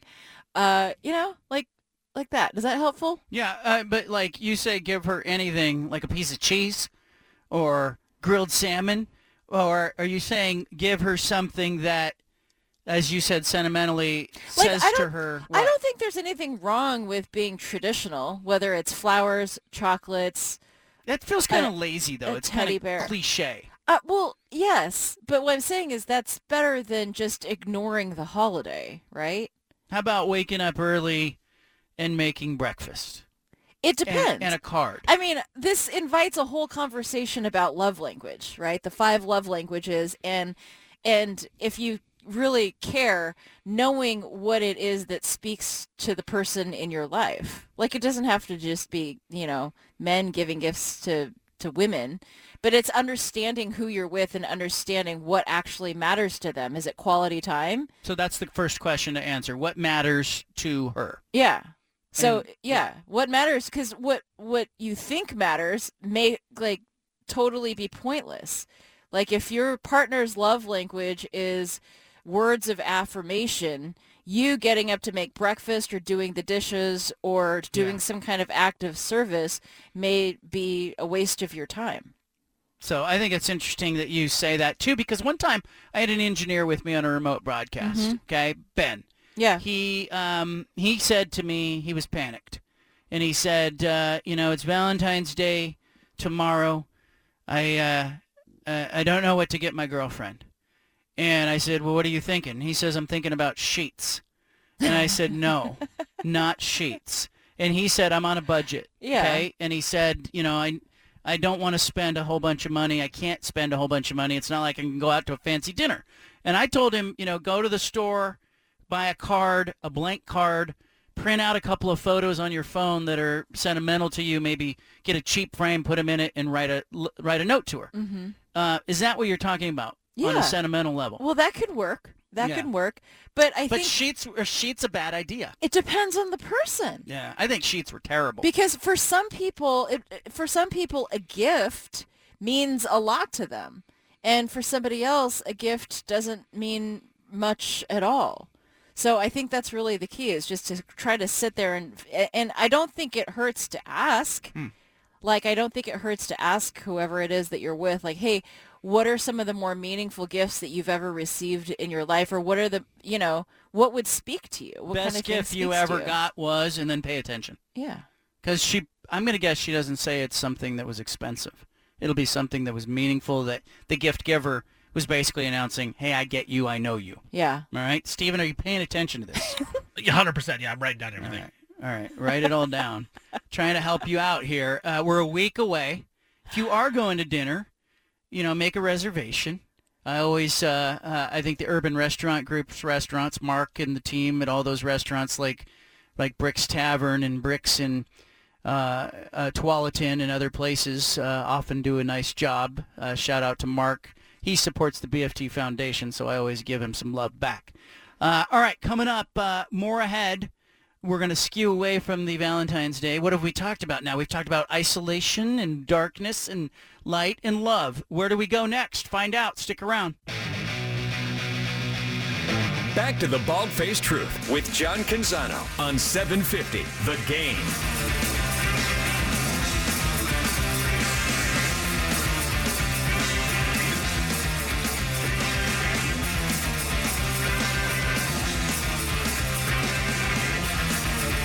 There's nothing more frustrating than looking at an entity, a team, a business, a league, a conference, a school, some entity, looking at it and being able to see there's something wrong and knowing that the people involved in the entity aren't going to do anything to fix it. Did I explain that right? Yeah. I feel like you're talking about something very specific. Cal, the Blazers, politics, in general, things like that. Look, we all know, like, you've ever been in a restaurant, you walk through the doors, and we've all walked into places where we walk in and almost immediately, something's not right about the business. Okay? Oh, yeah. Malcolm Gladwell talks about it in Blink, but he talks about it with artwork. Like, people who can go into the Getty Museum in Malibu. Is it in Malibu? Mm-hmm. Is that right? You go into the Getty Museum, you look at the sculptures, like the professionals who go in there, they look at sculptures and they go, that's a fake. I don't know why, but I think it's a fake. Mm-hmm. Like, they just have a feeling. Because there's just something not quite right about it. You go into a restaurant, what are those things that you would notice that would go to you, hey, something's off about this place. I don't know if I want to eat here. Dirty floors, dirty tables, boxes piled up in the corner, a restroom that looks like it hasn't been cleaned in a couple of weeks. Grumpy employees. Yeah. Nobody there to greet you. Nobody in the restaurant, Nobody too. in the restaurant, yeah. Because that's always a sign. Like, nobody wants to go. I always, like, if two restaurants are side by side and one of them, no one's in, and the other one's bustling, you want to go to the one that's bustling because you're like, hey, it's lively in there. It must be good. So the same goes of the franchises. The Blazers organization, good performance yesterday against Milwaukee, bad performance. Steven, you watched that game. What do you make of what the Blazers are doing here? Last night was not a great performance. I think it highlighted a lot of the downfalls this team has when you look at Giannis just being bigger than everybody. And the Blazers have gone with this small lineup. It doesn't work. I think it was a bad performance yesterday. And I think, since the new year, since 2023, it's been the same old story with the Blazers, and there hasn't been anything new. So there's got to be some type of change just organizationally, I think, for the Blazers to even rewrite what they've done. Yeah, but I feel like I've been here before and I've seen this movie over and over again, and I am tired of it. And, why don't they put a different movie on? I'm sick of the scenery here. I need them to shake this up, take a shot, do what some of the other teams in the NBA are doing, and here we have a trade deadline coming on Thursday. Do something about it. Simultaneously, I wrote today about Cal Athletics. I mentioned it earlier just a few minutes ago. There's an athletic department that's not investing. It's not buying into spending money in men's basketball. They spent $7.5 million last year. Oregon spent $11. UCLA spent $11.9. Arizona spent $13 million. You can't win.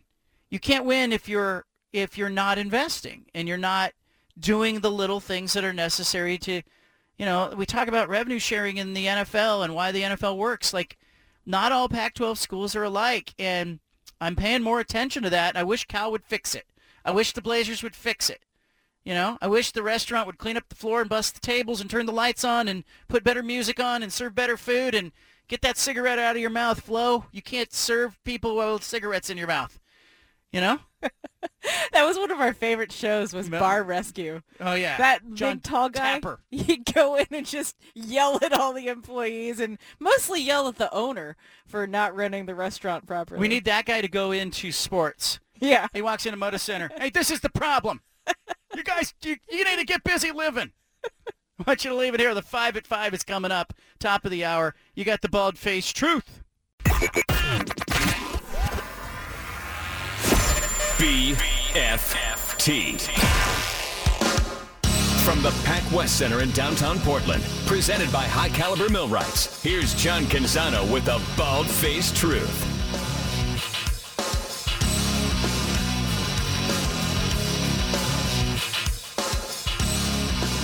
Show sailing along. Sean Highkin will be joining us to talk about the NBA trade deadline coming up at about 5:18. But before that, Anna's going to give us the 5 biggest, baddest stories in the land. The 5 at 5. We do it every day. You ready, Anna? Yeah. Okay, she's ready. Let's do it, Steven. The 5 at 5. Number 1, NASCAR driver Kyle Busch is addressing his arrest in Mexico over handgun possession. This was in late January when a handgun was discovered in his bag while he was boarding a private jet on his return to the United States after a vacation with his wife, Samantha. Here's the confusing part. Just yesterday, he was sentenced to 3.5 years in a Mexican prison. He was fined $1,100. The statement from Mexico's prosecutor general does not explain how his 3.5-year prison sentence will be handled at all.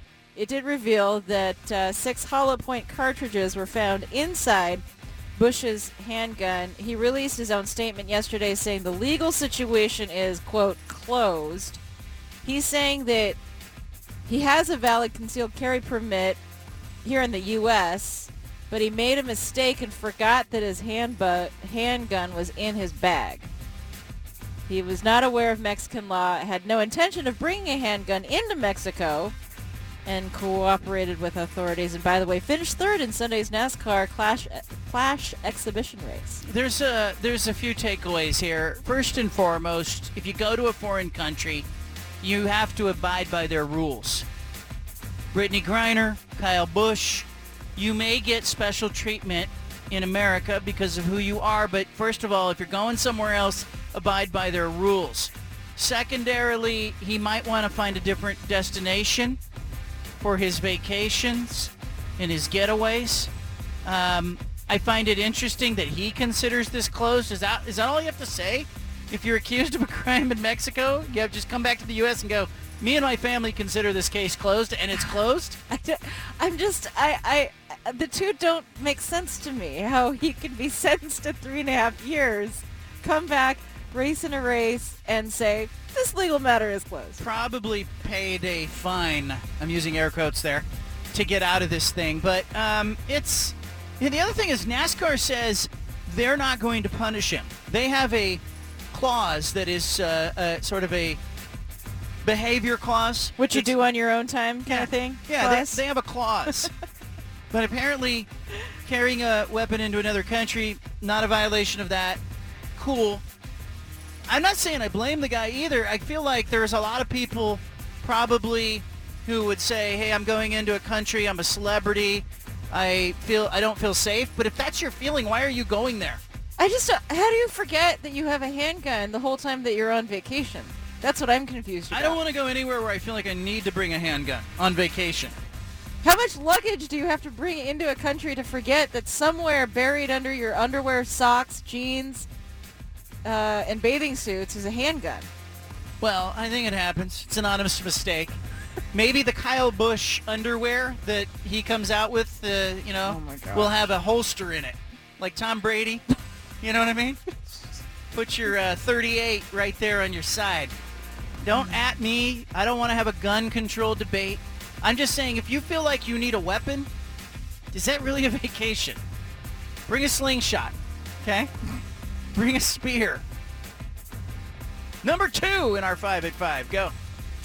A lot of talk about the betting that's going to be happening around Super Bowl 57. 50 million Americans, 50, are expected to bet on the Super Bowl. And that's not a small number of Americans. It's interesting to me because, at least half of those people don't really know what they're doing. They're just betting to have fun, right? It's like 20% of the country is betting on the Super Bowl. I saw that BetMGM said the 2 most popular Super Bowl prop bets both involve Travis Kelce, tight end of the Chiefs. Kelce to score the first touchdown is the most popular prop bet that people are betting. Or Kelce to score anytime. I think Mama Kelce is playing a role in that one. Everybody betting on the Eagles to beat the Chiefs, too. The Eagles are driving that line. Will not be surprised if it moves a little bit and the Chiefs are getting more points as kickoff approaches. But I just find it's interesting how cavalier people are about the wagering. Mm-hmm. Like, when you're at a Super Bowl party, I don't think you should be telling the whole room what you've bet on. You know what I mean? Really? No. Yeah? Because, I don't know. It's kind of like Fantasy League. Yeah. I don't know that everybody in the room cares. Yeah. But everybody's like, oh, I got this or I got that. Uh-huh. Like, if you have a close friend, like Steven and I will text a little bit. Steven will be like, hey, I got this, the Lakers in this game, whatnot. We go back and forth. I think that's okay because I know Steven's interested in that. Yeah. But I don't think, your friend Gina is going to be interested. I don't think, your friend, I don't think any of your friends are going to be interested. Like, if they're hanging out, should I be like, hey, you know what? I got the no score in the first 6 minutes. They're not going to care. Well, we're stopping in at a Super Bowl party this weekend, and we were instructed to bring cash to bet on one of those grid things. Yeah. Are we going to do that? That's fine. I don't know how much cash they want. No, they're not specifying the amount. They're just saying bring cash. So I should just bring a case with a handcuff around my wrist?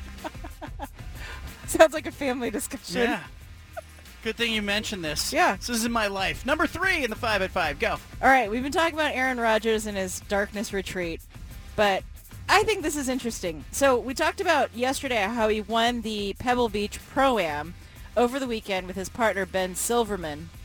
But PGA Tour player Keith Mitchell is calling the victory into question.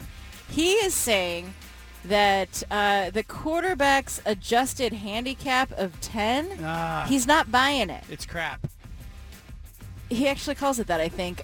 According to the Wisconsin State Golf Association, Rogers' handicap is registered at a 3 at his home course, the Green Bay Country Club. At the Pebble Beach Pro-Am, all the amateurs get a bump from their home handicaps to take into consideration the challenging venues and the crowds. He seems to have gotten a bigger boost than needed. Mitchell thinks that he and his partner won, and that Rogers' handicap was crap. Yeah, I think there's a problem there. I've covered this event many, many times. I've probably covered that event more than I've covered anything, just because it was in close proximity to where I grew up and some papers I worked at. It's supposed to be this fun, lively event, like Bill Murray, making fun of things, Kevin Costner, whatnot. But then you get stuff like this now. Josh Allen told Rogers, hey, I wish I got 10 shots too. I only got 9. But Rogers says this is his real handicap. Maybe when he gets in darkness, he'll do some reflecting on it. And what will become clear to him is he's probably like a 4. It's not a 10. It means he gets 10 shots. Yeah, I don't even know what that means. That's fine. Number 4 in our 5 at 5. Let's go. LA Rams rookie Ronnie Rivers wins big in Vegas. He almost matched his entire NFL salary in one night. What? The Rams running back won $500,000 playing cards at Caesars Palace in Vegas on Saturday. He got lucky at the Mega Progressive jackpot table.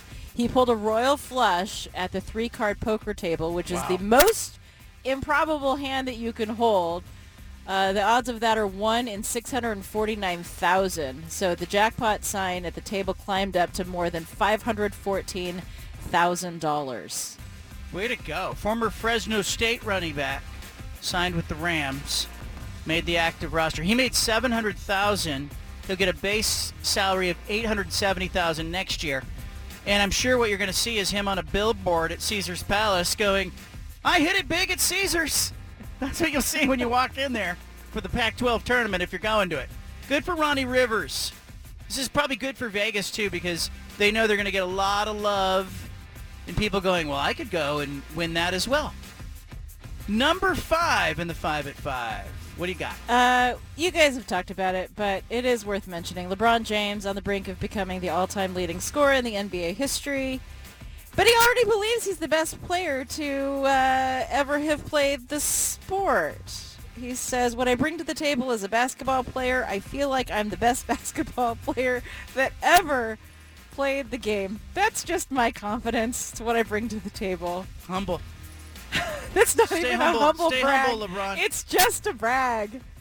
The more I've been doing this 5 at 5, I am really impressed with how LeBron manages to be in the headlines every single day. Do you think it's exhausting at some point being LeBron James? It probably is. And you probably start to believe everything that is said about you.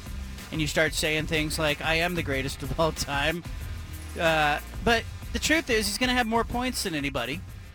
But he's still second all time in career 30-point games. Michael Jordan's got 32 more than him. He also, by the way, you talk about 40-point games. LeBron has 74 40-point games. Do you know how far away he is from the all-time record for 40-point games, Stephen? No idea.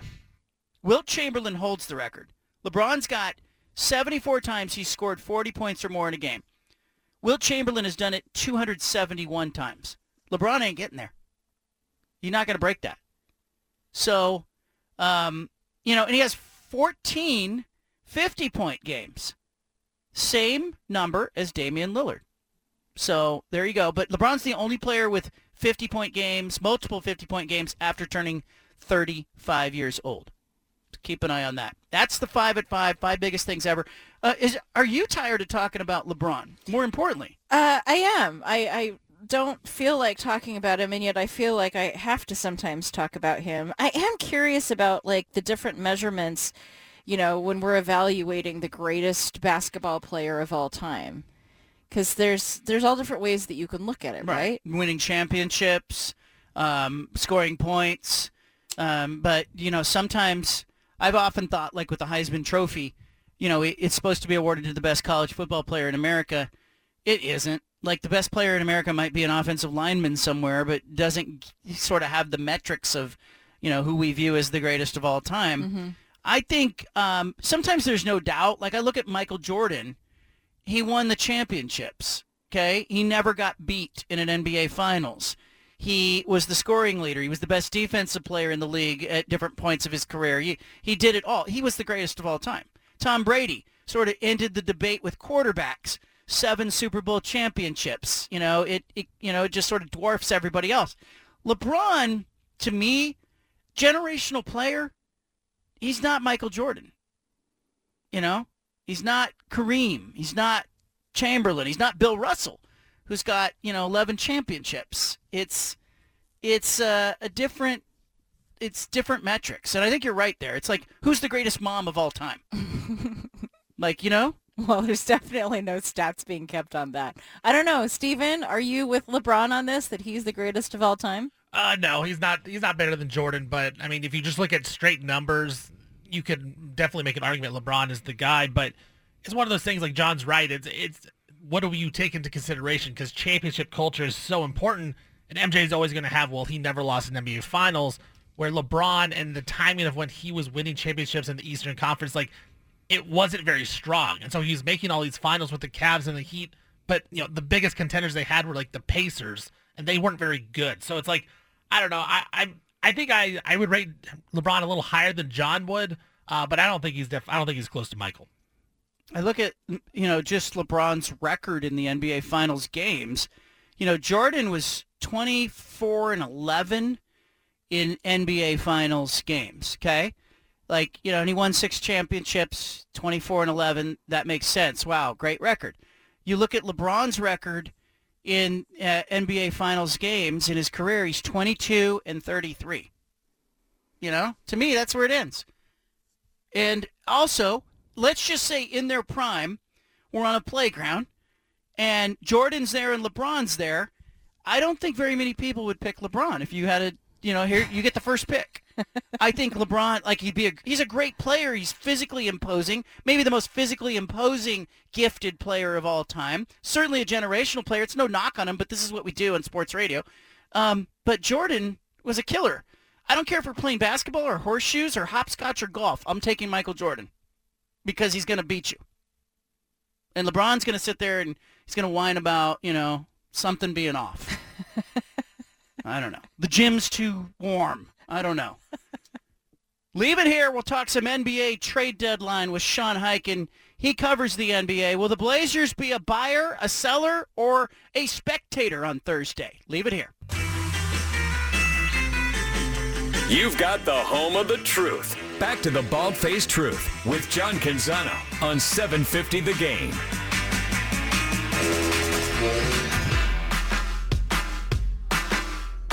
NBA trade deadline Thursday.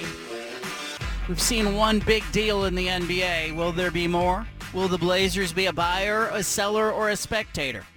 And what does Sean Highkin know about any of this? You can subscribe to the Rose Garden Report.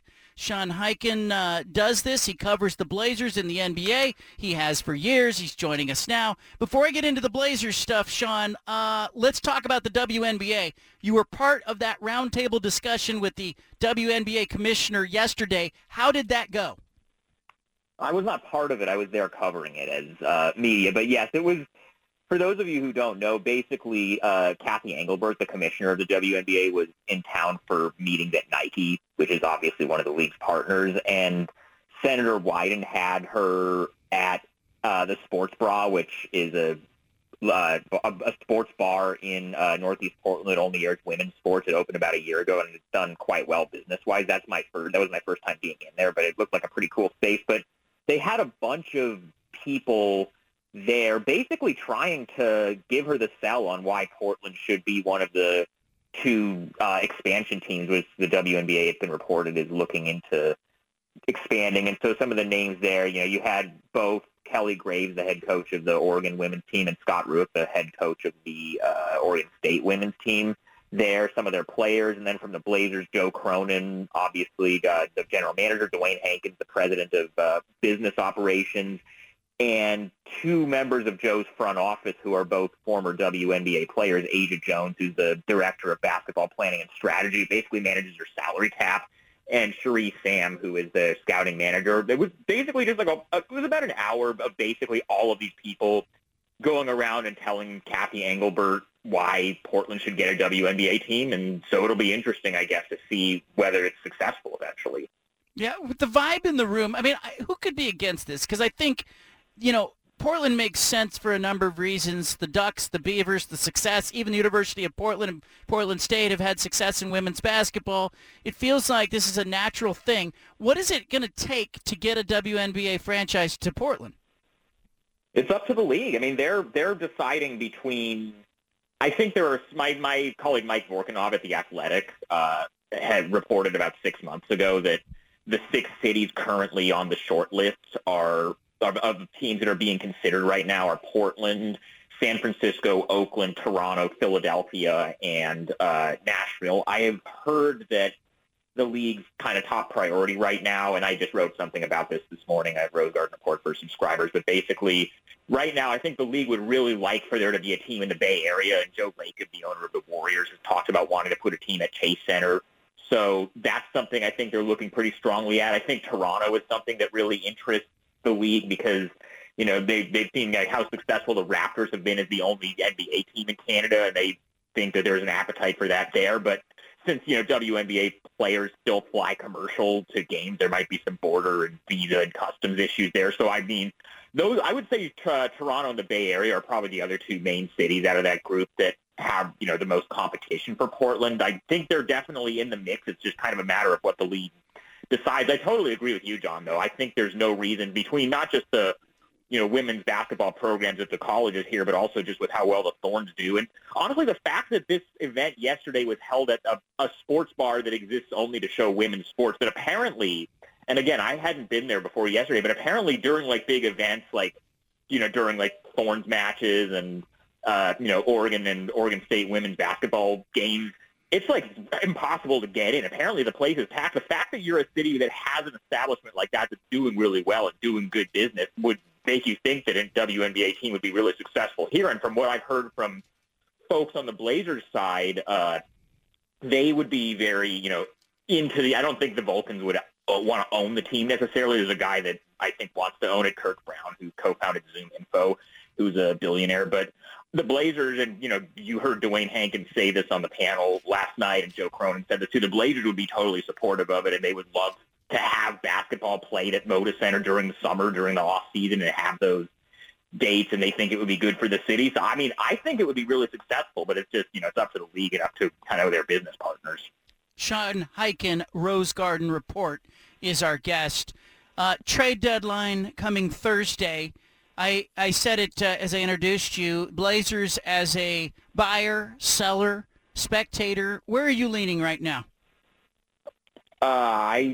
We'll say what I've been saying for a long time. I think they would like to be buyers. I think their mindset is very much still, we're trying to make the playoffs. We're trying to be competitive. They're not, one thing I can tell you, I know they're not going to be sellers in the sense, I don't think they're interested in taking a step back and playing for the lottery. They kind of already did that last year, and that was they kind of had a free pass to do that last year because Dame was actually legitimately injured and needed the surgery, and so they kind of had an excuse to do that last year.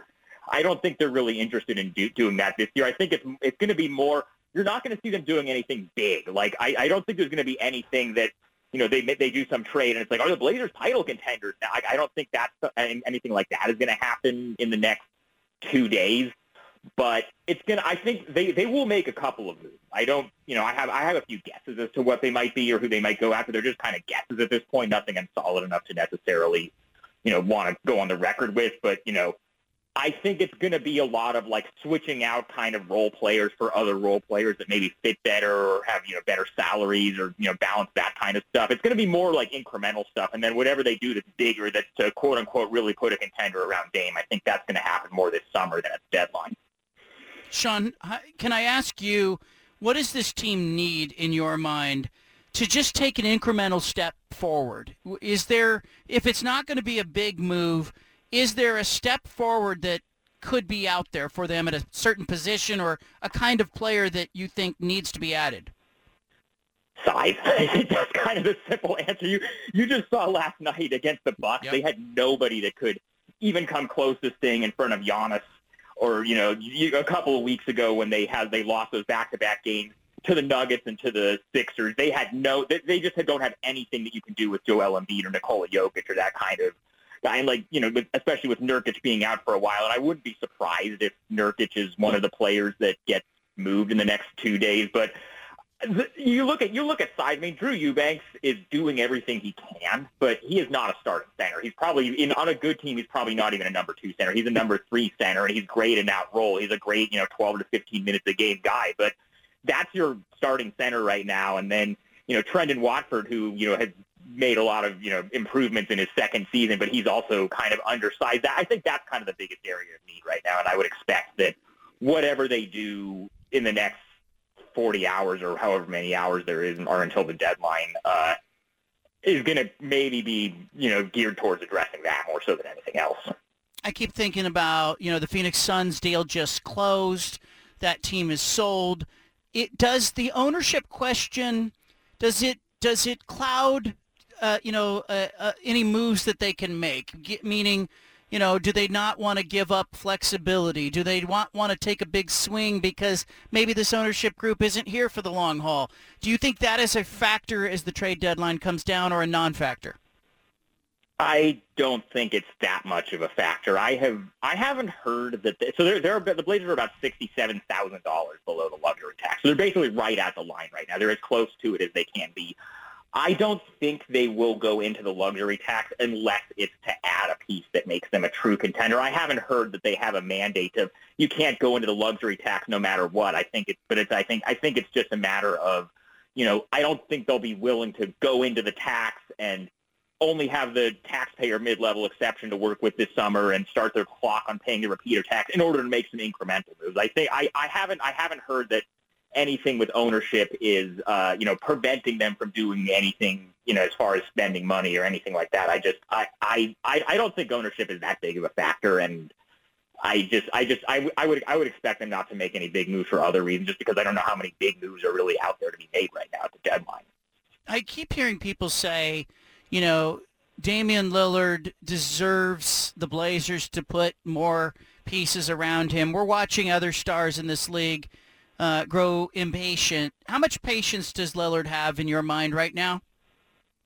I haven't heard anything to suggest that they're anywhere close to being a question. I would think that after he signed the extension, that was kind of a dead issue. I mean, that's what they're trying to do, and I think everybody involved here has been very open and very transparent about this is going to be a multiple year process where I don't think anybody thought, they're going to, build a contender last offseason or they're going to build a contender at this deadline. Joe Cronin said when he took the job about a year ago that it's going to take multiple cycles of, deadlines and off seasons and having different, tools to use at his disposal. I would guess, if I had to guess, that whatever the big move they make, I don't know what that might be. Like, let's say, totally pie in the sky. Let's say that given everything that's gone on in Brooklyn in the last few days, let's say that this summer Kevin Durant decides he's unhappy again and you make that call and you try to make that happen. If they do anything like that or anything to that level to get like a legitimate second guy to think, that's going to happen more so this summer than any other time. Maybe really pushing it at next deadline if that's when the move comes available. But I would guess whatever big move they make. This is just a guess. I don't know this for a fact because I don't know what's going to be out there this summer. But I would guess that whatever the big, the quote-unquote big all-in swing that they make is going to happen more so this summer than any other time. Sean Highkin with us, rosegardenreport.com. That's where you can read him, subscribe to him. I do. Sean, let me ask you, Chauncey Billups, this roster, this team, I'm having a hard time figuring out if Chauncey can coach. Is he growing? What do you make of the coaching job that he has done to this point? It's been up and down. I think he's still learning, and I think he'd be the first one to tell you that he's still learning. I mean, I think there's certainly issues that can be had with some of the rotations and some of that, but as far as like the personal stuff, like our guys still playing hard for him, all that kind of stuff, I haven't heard anything to suggest that isn't the case. I think it's just like everything else. I think it's very much a work in progress right now with him. I keep looking at this team and going, all right, who do I like? Who do I don't like? Is there anybody on this roster that in your mind is untouchable as Thursday approaches, or who's in that conversation of, hey, this guy has too much upside, I wouldn't be willing to part with him? Does anybody fit that bill? I think Dame's the only thing that's completely off the table. There are guys I would not expect them to trade. I don't think Anthony Simons will be traded. I don't think Shaedon Sharpe will be traded.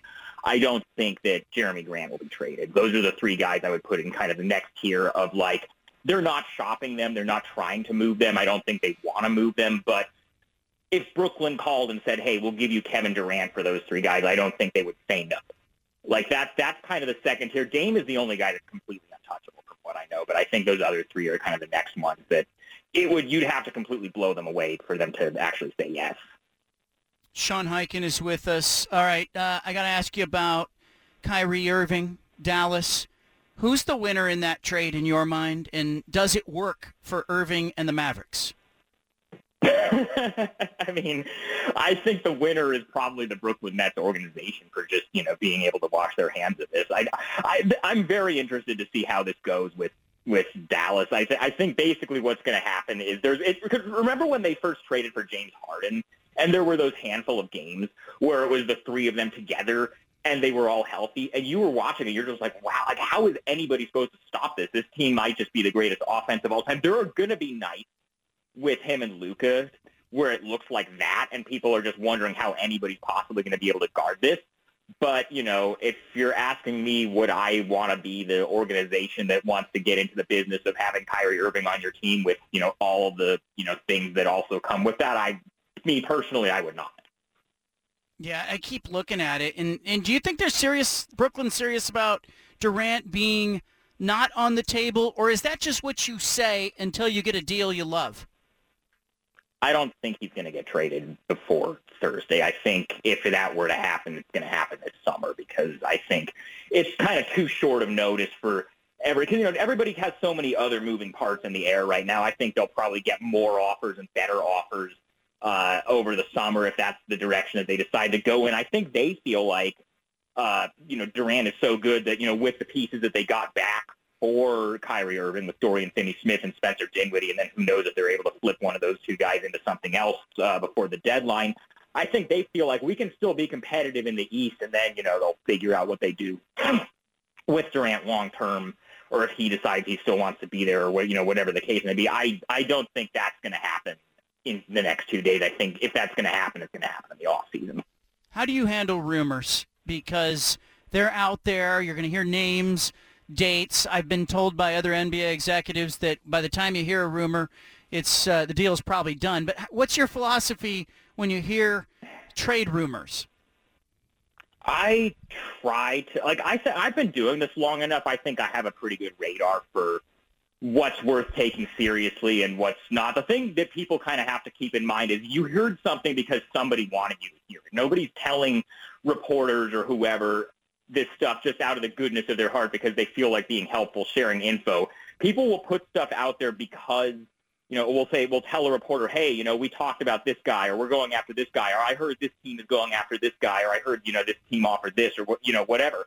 People will put that stuff out there to reporters because they want reporters to, put it out there to people because they think that will benefit them in some way. So you always, whenever you see a rumor about, whether it's about a trade or, a free agent, interest or whatever else, you have to stop and think, who benefits from this being out there and why would they want this out there? And then you usually can kind of go from there and say, okay, like this team probably leaked that they got this offer for this player because then they want other teams to see that and say, hey, if we want this guy, we better step up our offer. Like I do my best, and I think I'm kind of in a little bit of a different place because I don't do what, guys like Woj and Shams and Chris Haynes and like the guys who are like the newsbreaker scoop guys. I have a ton of respect for those guys and they're great at what they do, but that's not really what I do. So I'm not really losing a lot of sleep over like whether I'm the first person to report a trade or a free agent signing. And so I just kind of try to, if I hear stuff, I talk to people, both within the Blazers front office and, in other front offices and around the league and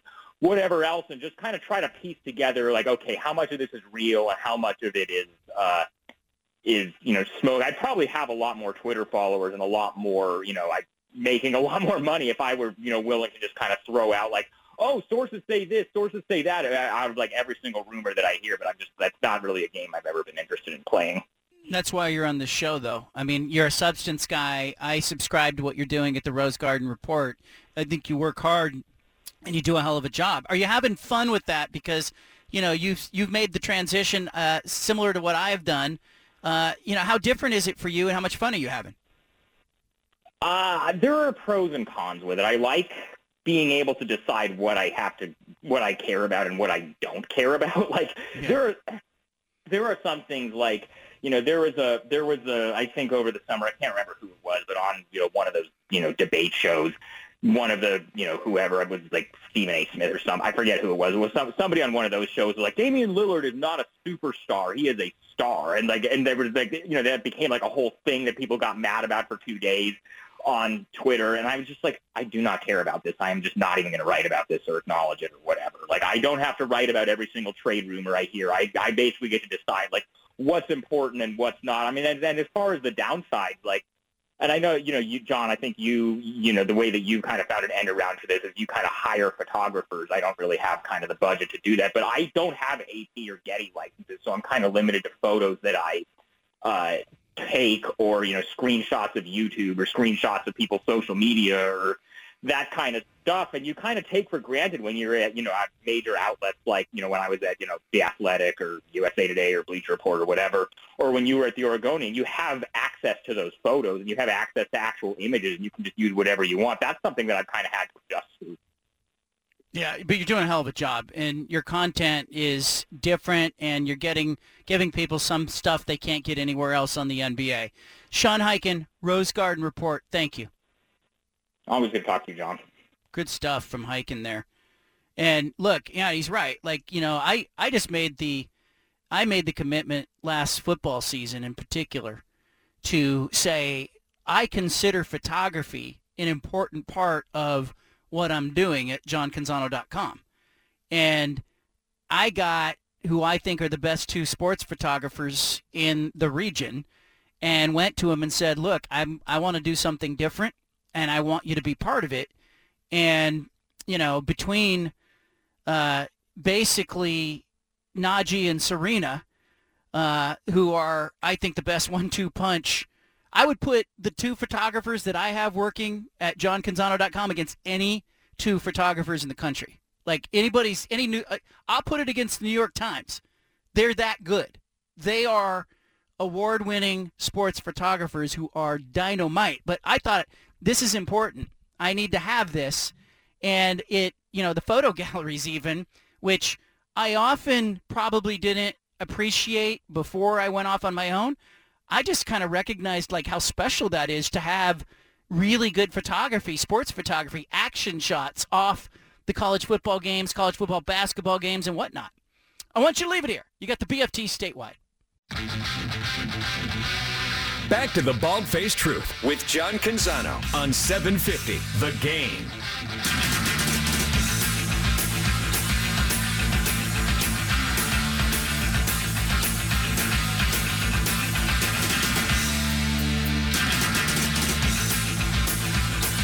George Kliavkoff, Pac-12 commissioners on the move. Steven, you had it in your update. Where's Kliavkoff today? Yeah, according to the Action Network, Kliavkoff, he's going to be visiting SMU tomorrow, so it should be pretty interesting. Interesting to see that. So Kliavkoff at SMU. I do think SMU is a possibility for Pac-12 expansion. I also think if we're talking about real expansion, here are the candidates that I have explored and vetted. It starts with, of course, San Diego State. I think they are definitely part of the equation. I'd be surprised if they're not added. The question is, does the Pac-12 go beyond 11? Do they move to 12? If they do, the candidates then become SMU, UNLV, maybe after that Boise State, Fresno State. There is a possibility that the Pac-12 could go into other parts of Texas or become a Raider, not an Oakland Raider, but take a look at the Big 12 Conference and decide, hey, is there something there that is worth chasing that makes sense? Now, if you're going to grab SMU and you're going to say it's SMU and it's San Diego State, cool, but you're kind of putting SMU in a position where they have to travel an awful lot. You're not giving them a travel partner. You're not giving them one game in conference play that is less than others. I start to look at Houston. I start to look at Baylor. I start to look at Texas Tech. All of those things come with complications and tentacles, meaning you could presumably end up in litigation with the Big 12 or having to pay somebody's buyout in that conference. I think it's super interesting that Kliavkov's there. I think it's interesting that this got public. I do think the Pac-12 is looking at media rights and then expansion. So him being on the move, visiting SMU, could just be a courtesy. Could just be he's being polite. He's listening to them. He's talking with them. But the fact that, he's doing this tells me that their media rights is probably wrapping up, and they have pivoted their attention to expansion. I think this is good. I think it's a positive development. SMU, obviously, the advantage of SMU is it gets you into the state of Texas where you can recruit, gets you into the Dallas TV market.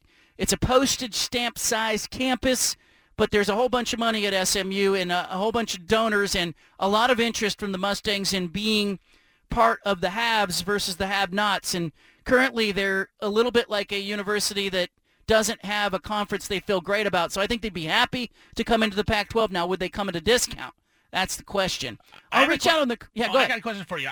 Do you think it's a must for the Pac-12 to add teams? Because I feel like now with USC, UCLA leaving, the football conference actually has some really good teams outside of those two LA schools. Like, it was a really good year. Do you think it's necessary to actually bring in more Pac-12 teams or just go back to the Pac-10? Only if they're going to bring value to your media deal. That's it. That's what expansion's always about. It's why Big Ten went after USC, UCLA. It's why they went once upon a time after Maryland. It's why the SEC is after Texas, and they're not trying to just do it because, hey, this makes us better on the field. No, this is about bringing in better media markets. And so I think that the incentive from the Pac-12 to grow would come because, hey, they're sitting at 10. They know that they could stand pat at 10. They don't have to expand. It's kind of why I think Boise State and Fresno State are going to be out of luck here, even though I think these two universities really want to be part of expansion. Unless they're coming at a steep discount, they don't make sense. They don't pencil out because there's only 517,000 TV households in all of Idaho. So, but San Diego State makes sense because you're talking about, 1.2 million TV homes in Southern California. And you're talking about, you're not replacing the divot of UCLA and USC, but you're getting back into Southern California in a meaningful way. You're going to play games there. So you can tell, your other conference members can tell their recruits, hey, you're going to play a game in San Diego State. You'll play some games in Southern California. That, that it's not like USC and UCLA leaving altogether will leave them out. So keep an eye on that as it develops. I'll make a quick call during the break. I'll find out how serious this is. Stick around. More ahead. Back to the Bald-Faced Truth with John Canzano. Peter Sampson is up next with The Pulse from 6 to 7 on 750 The Game.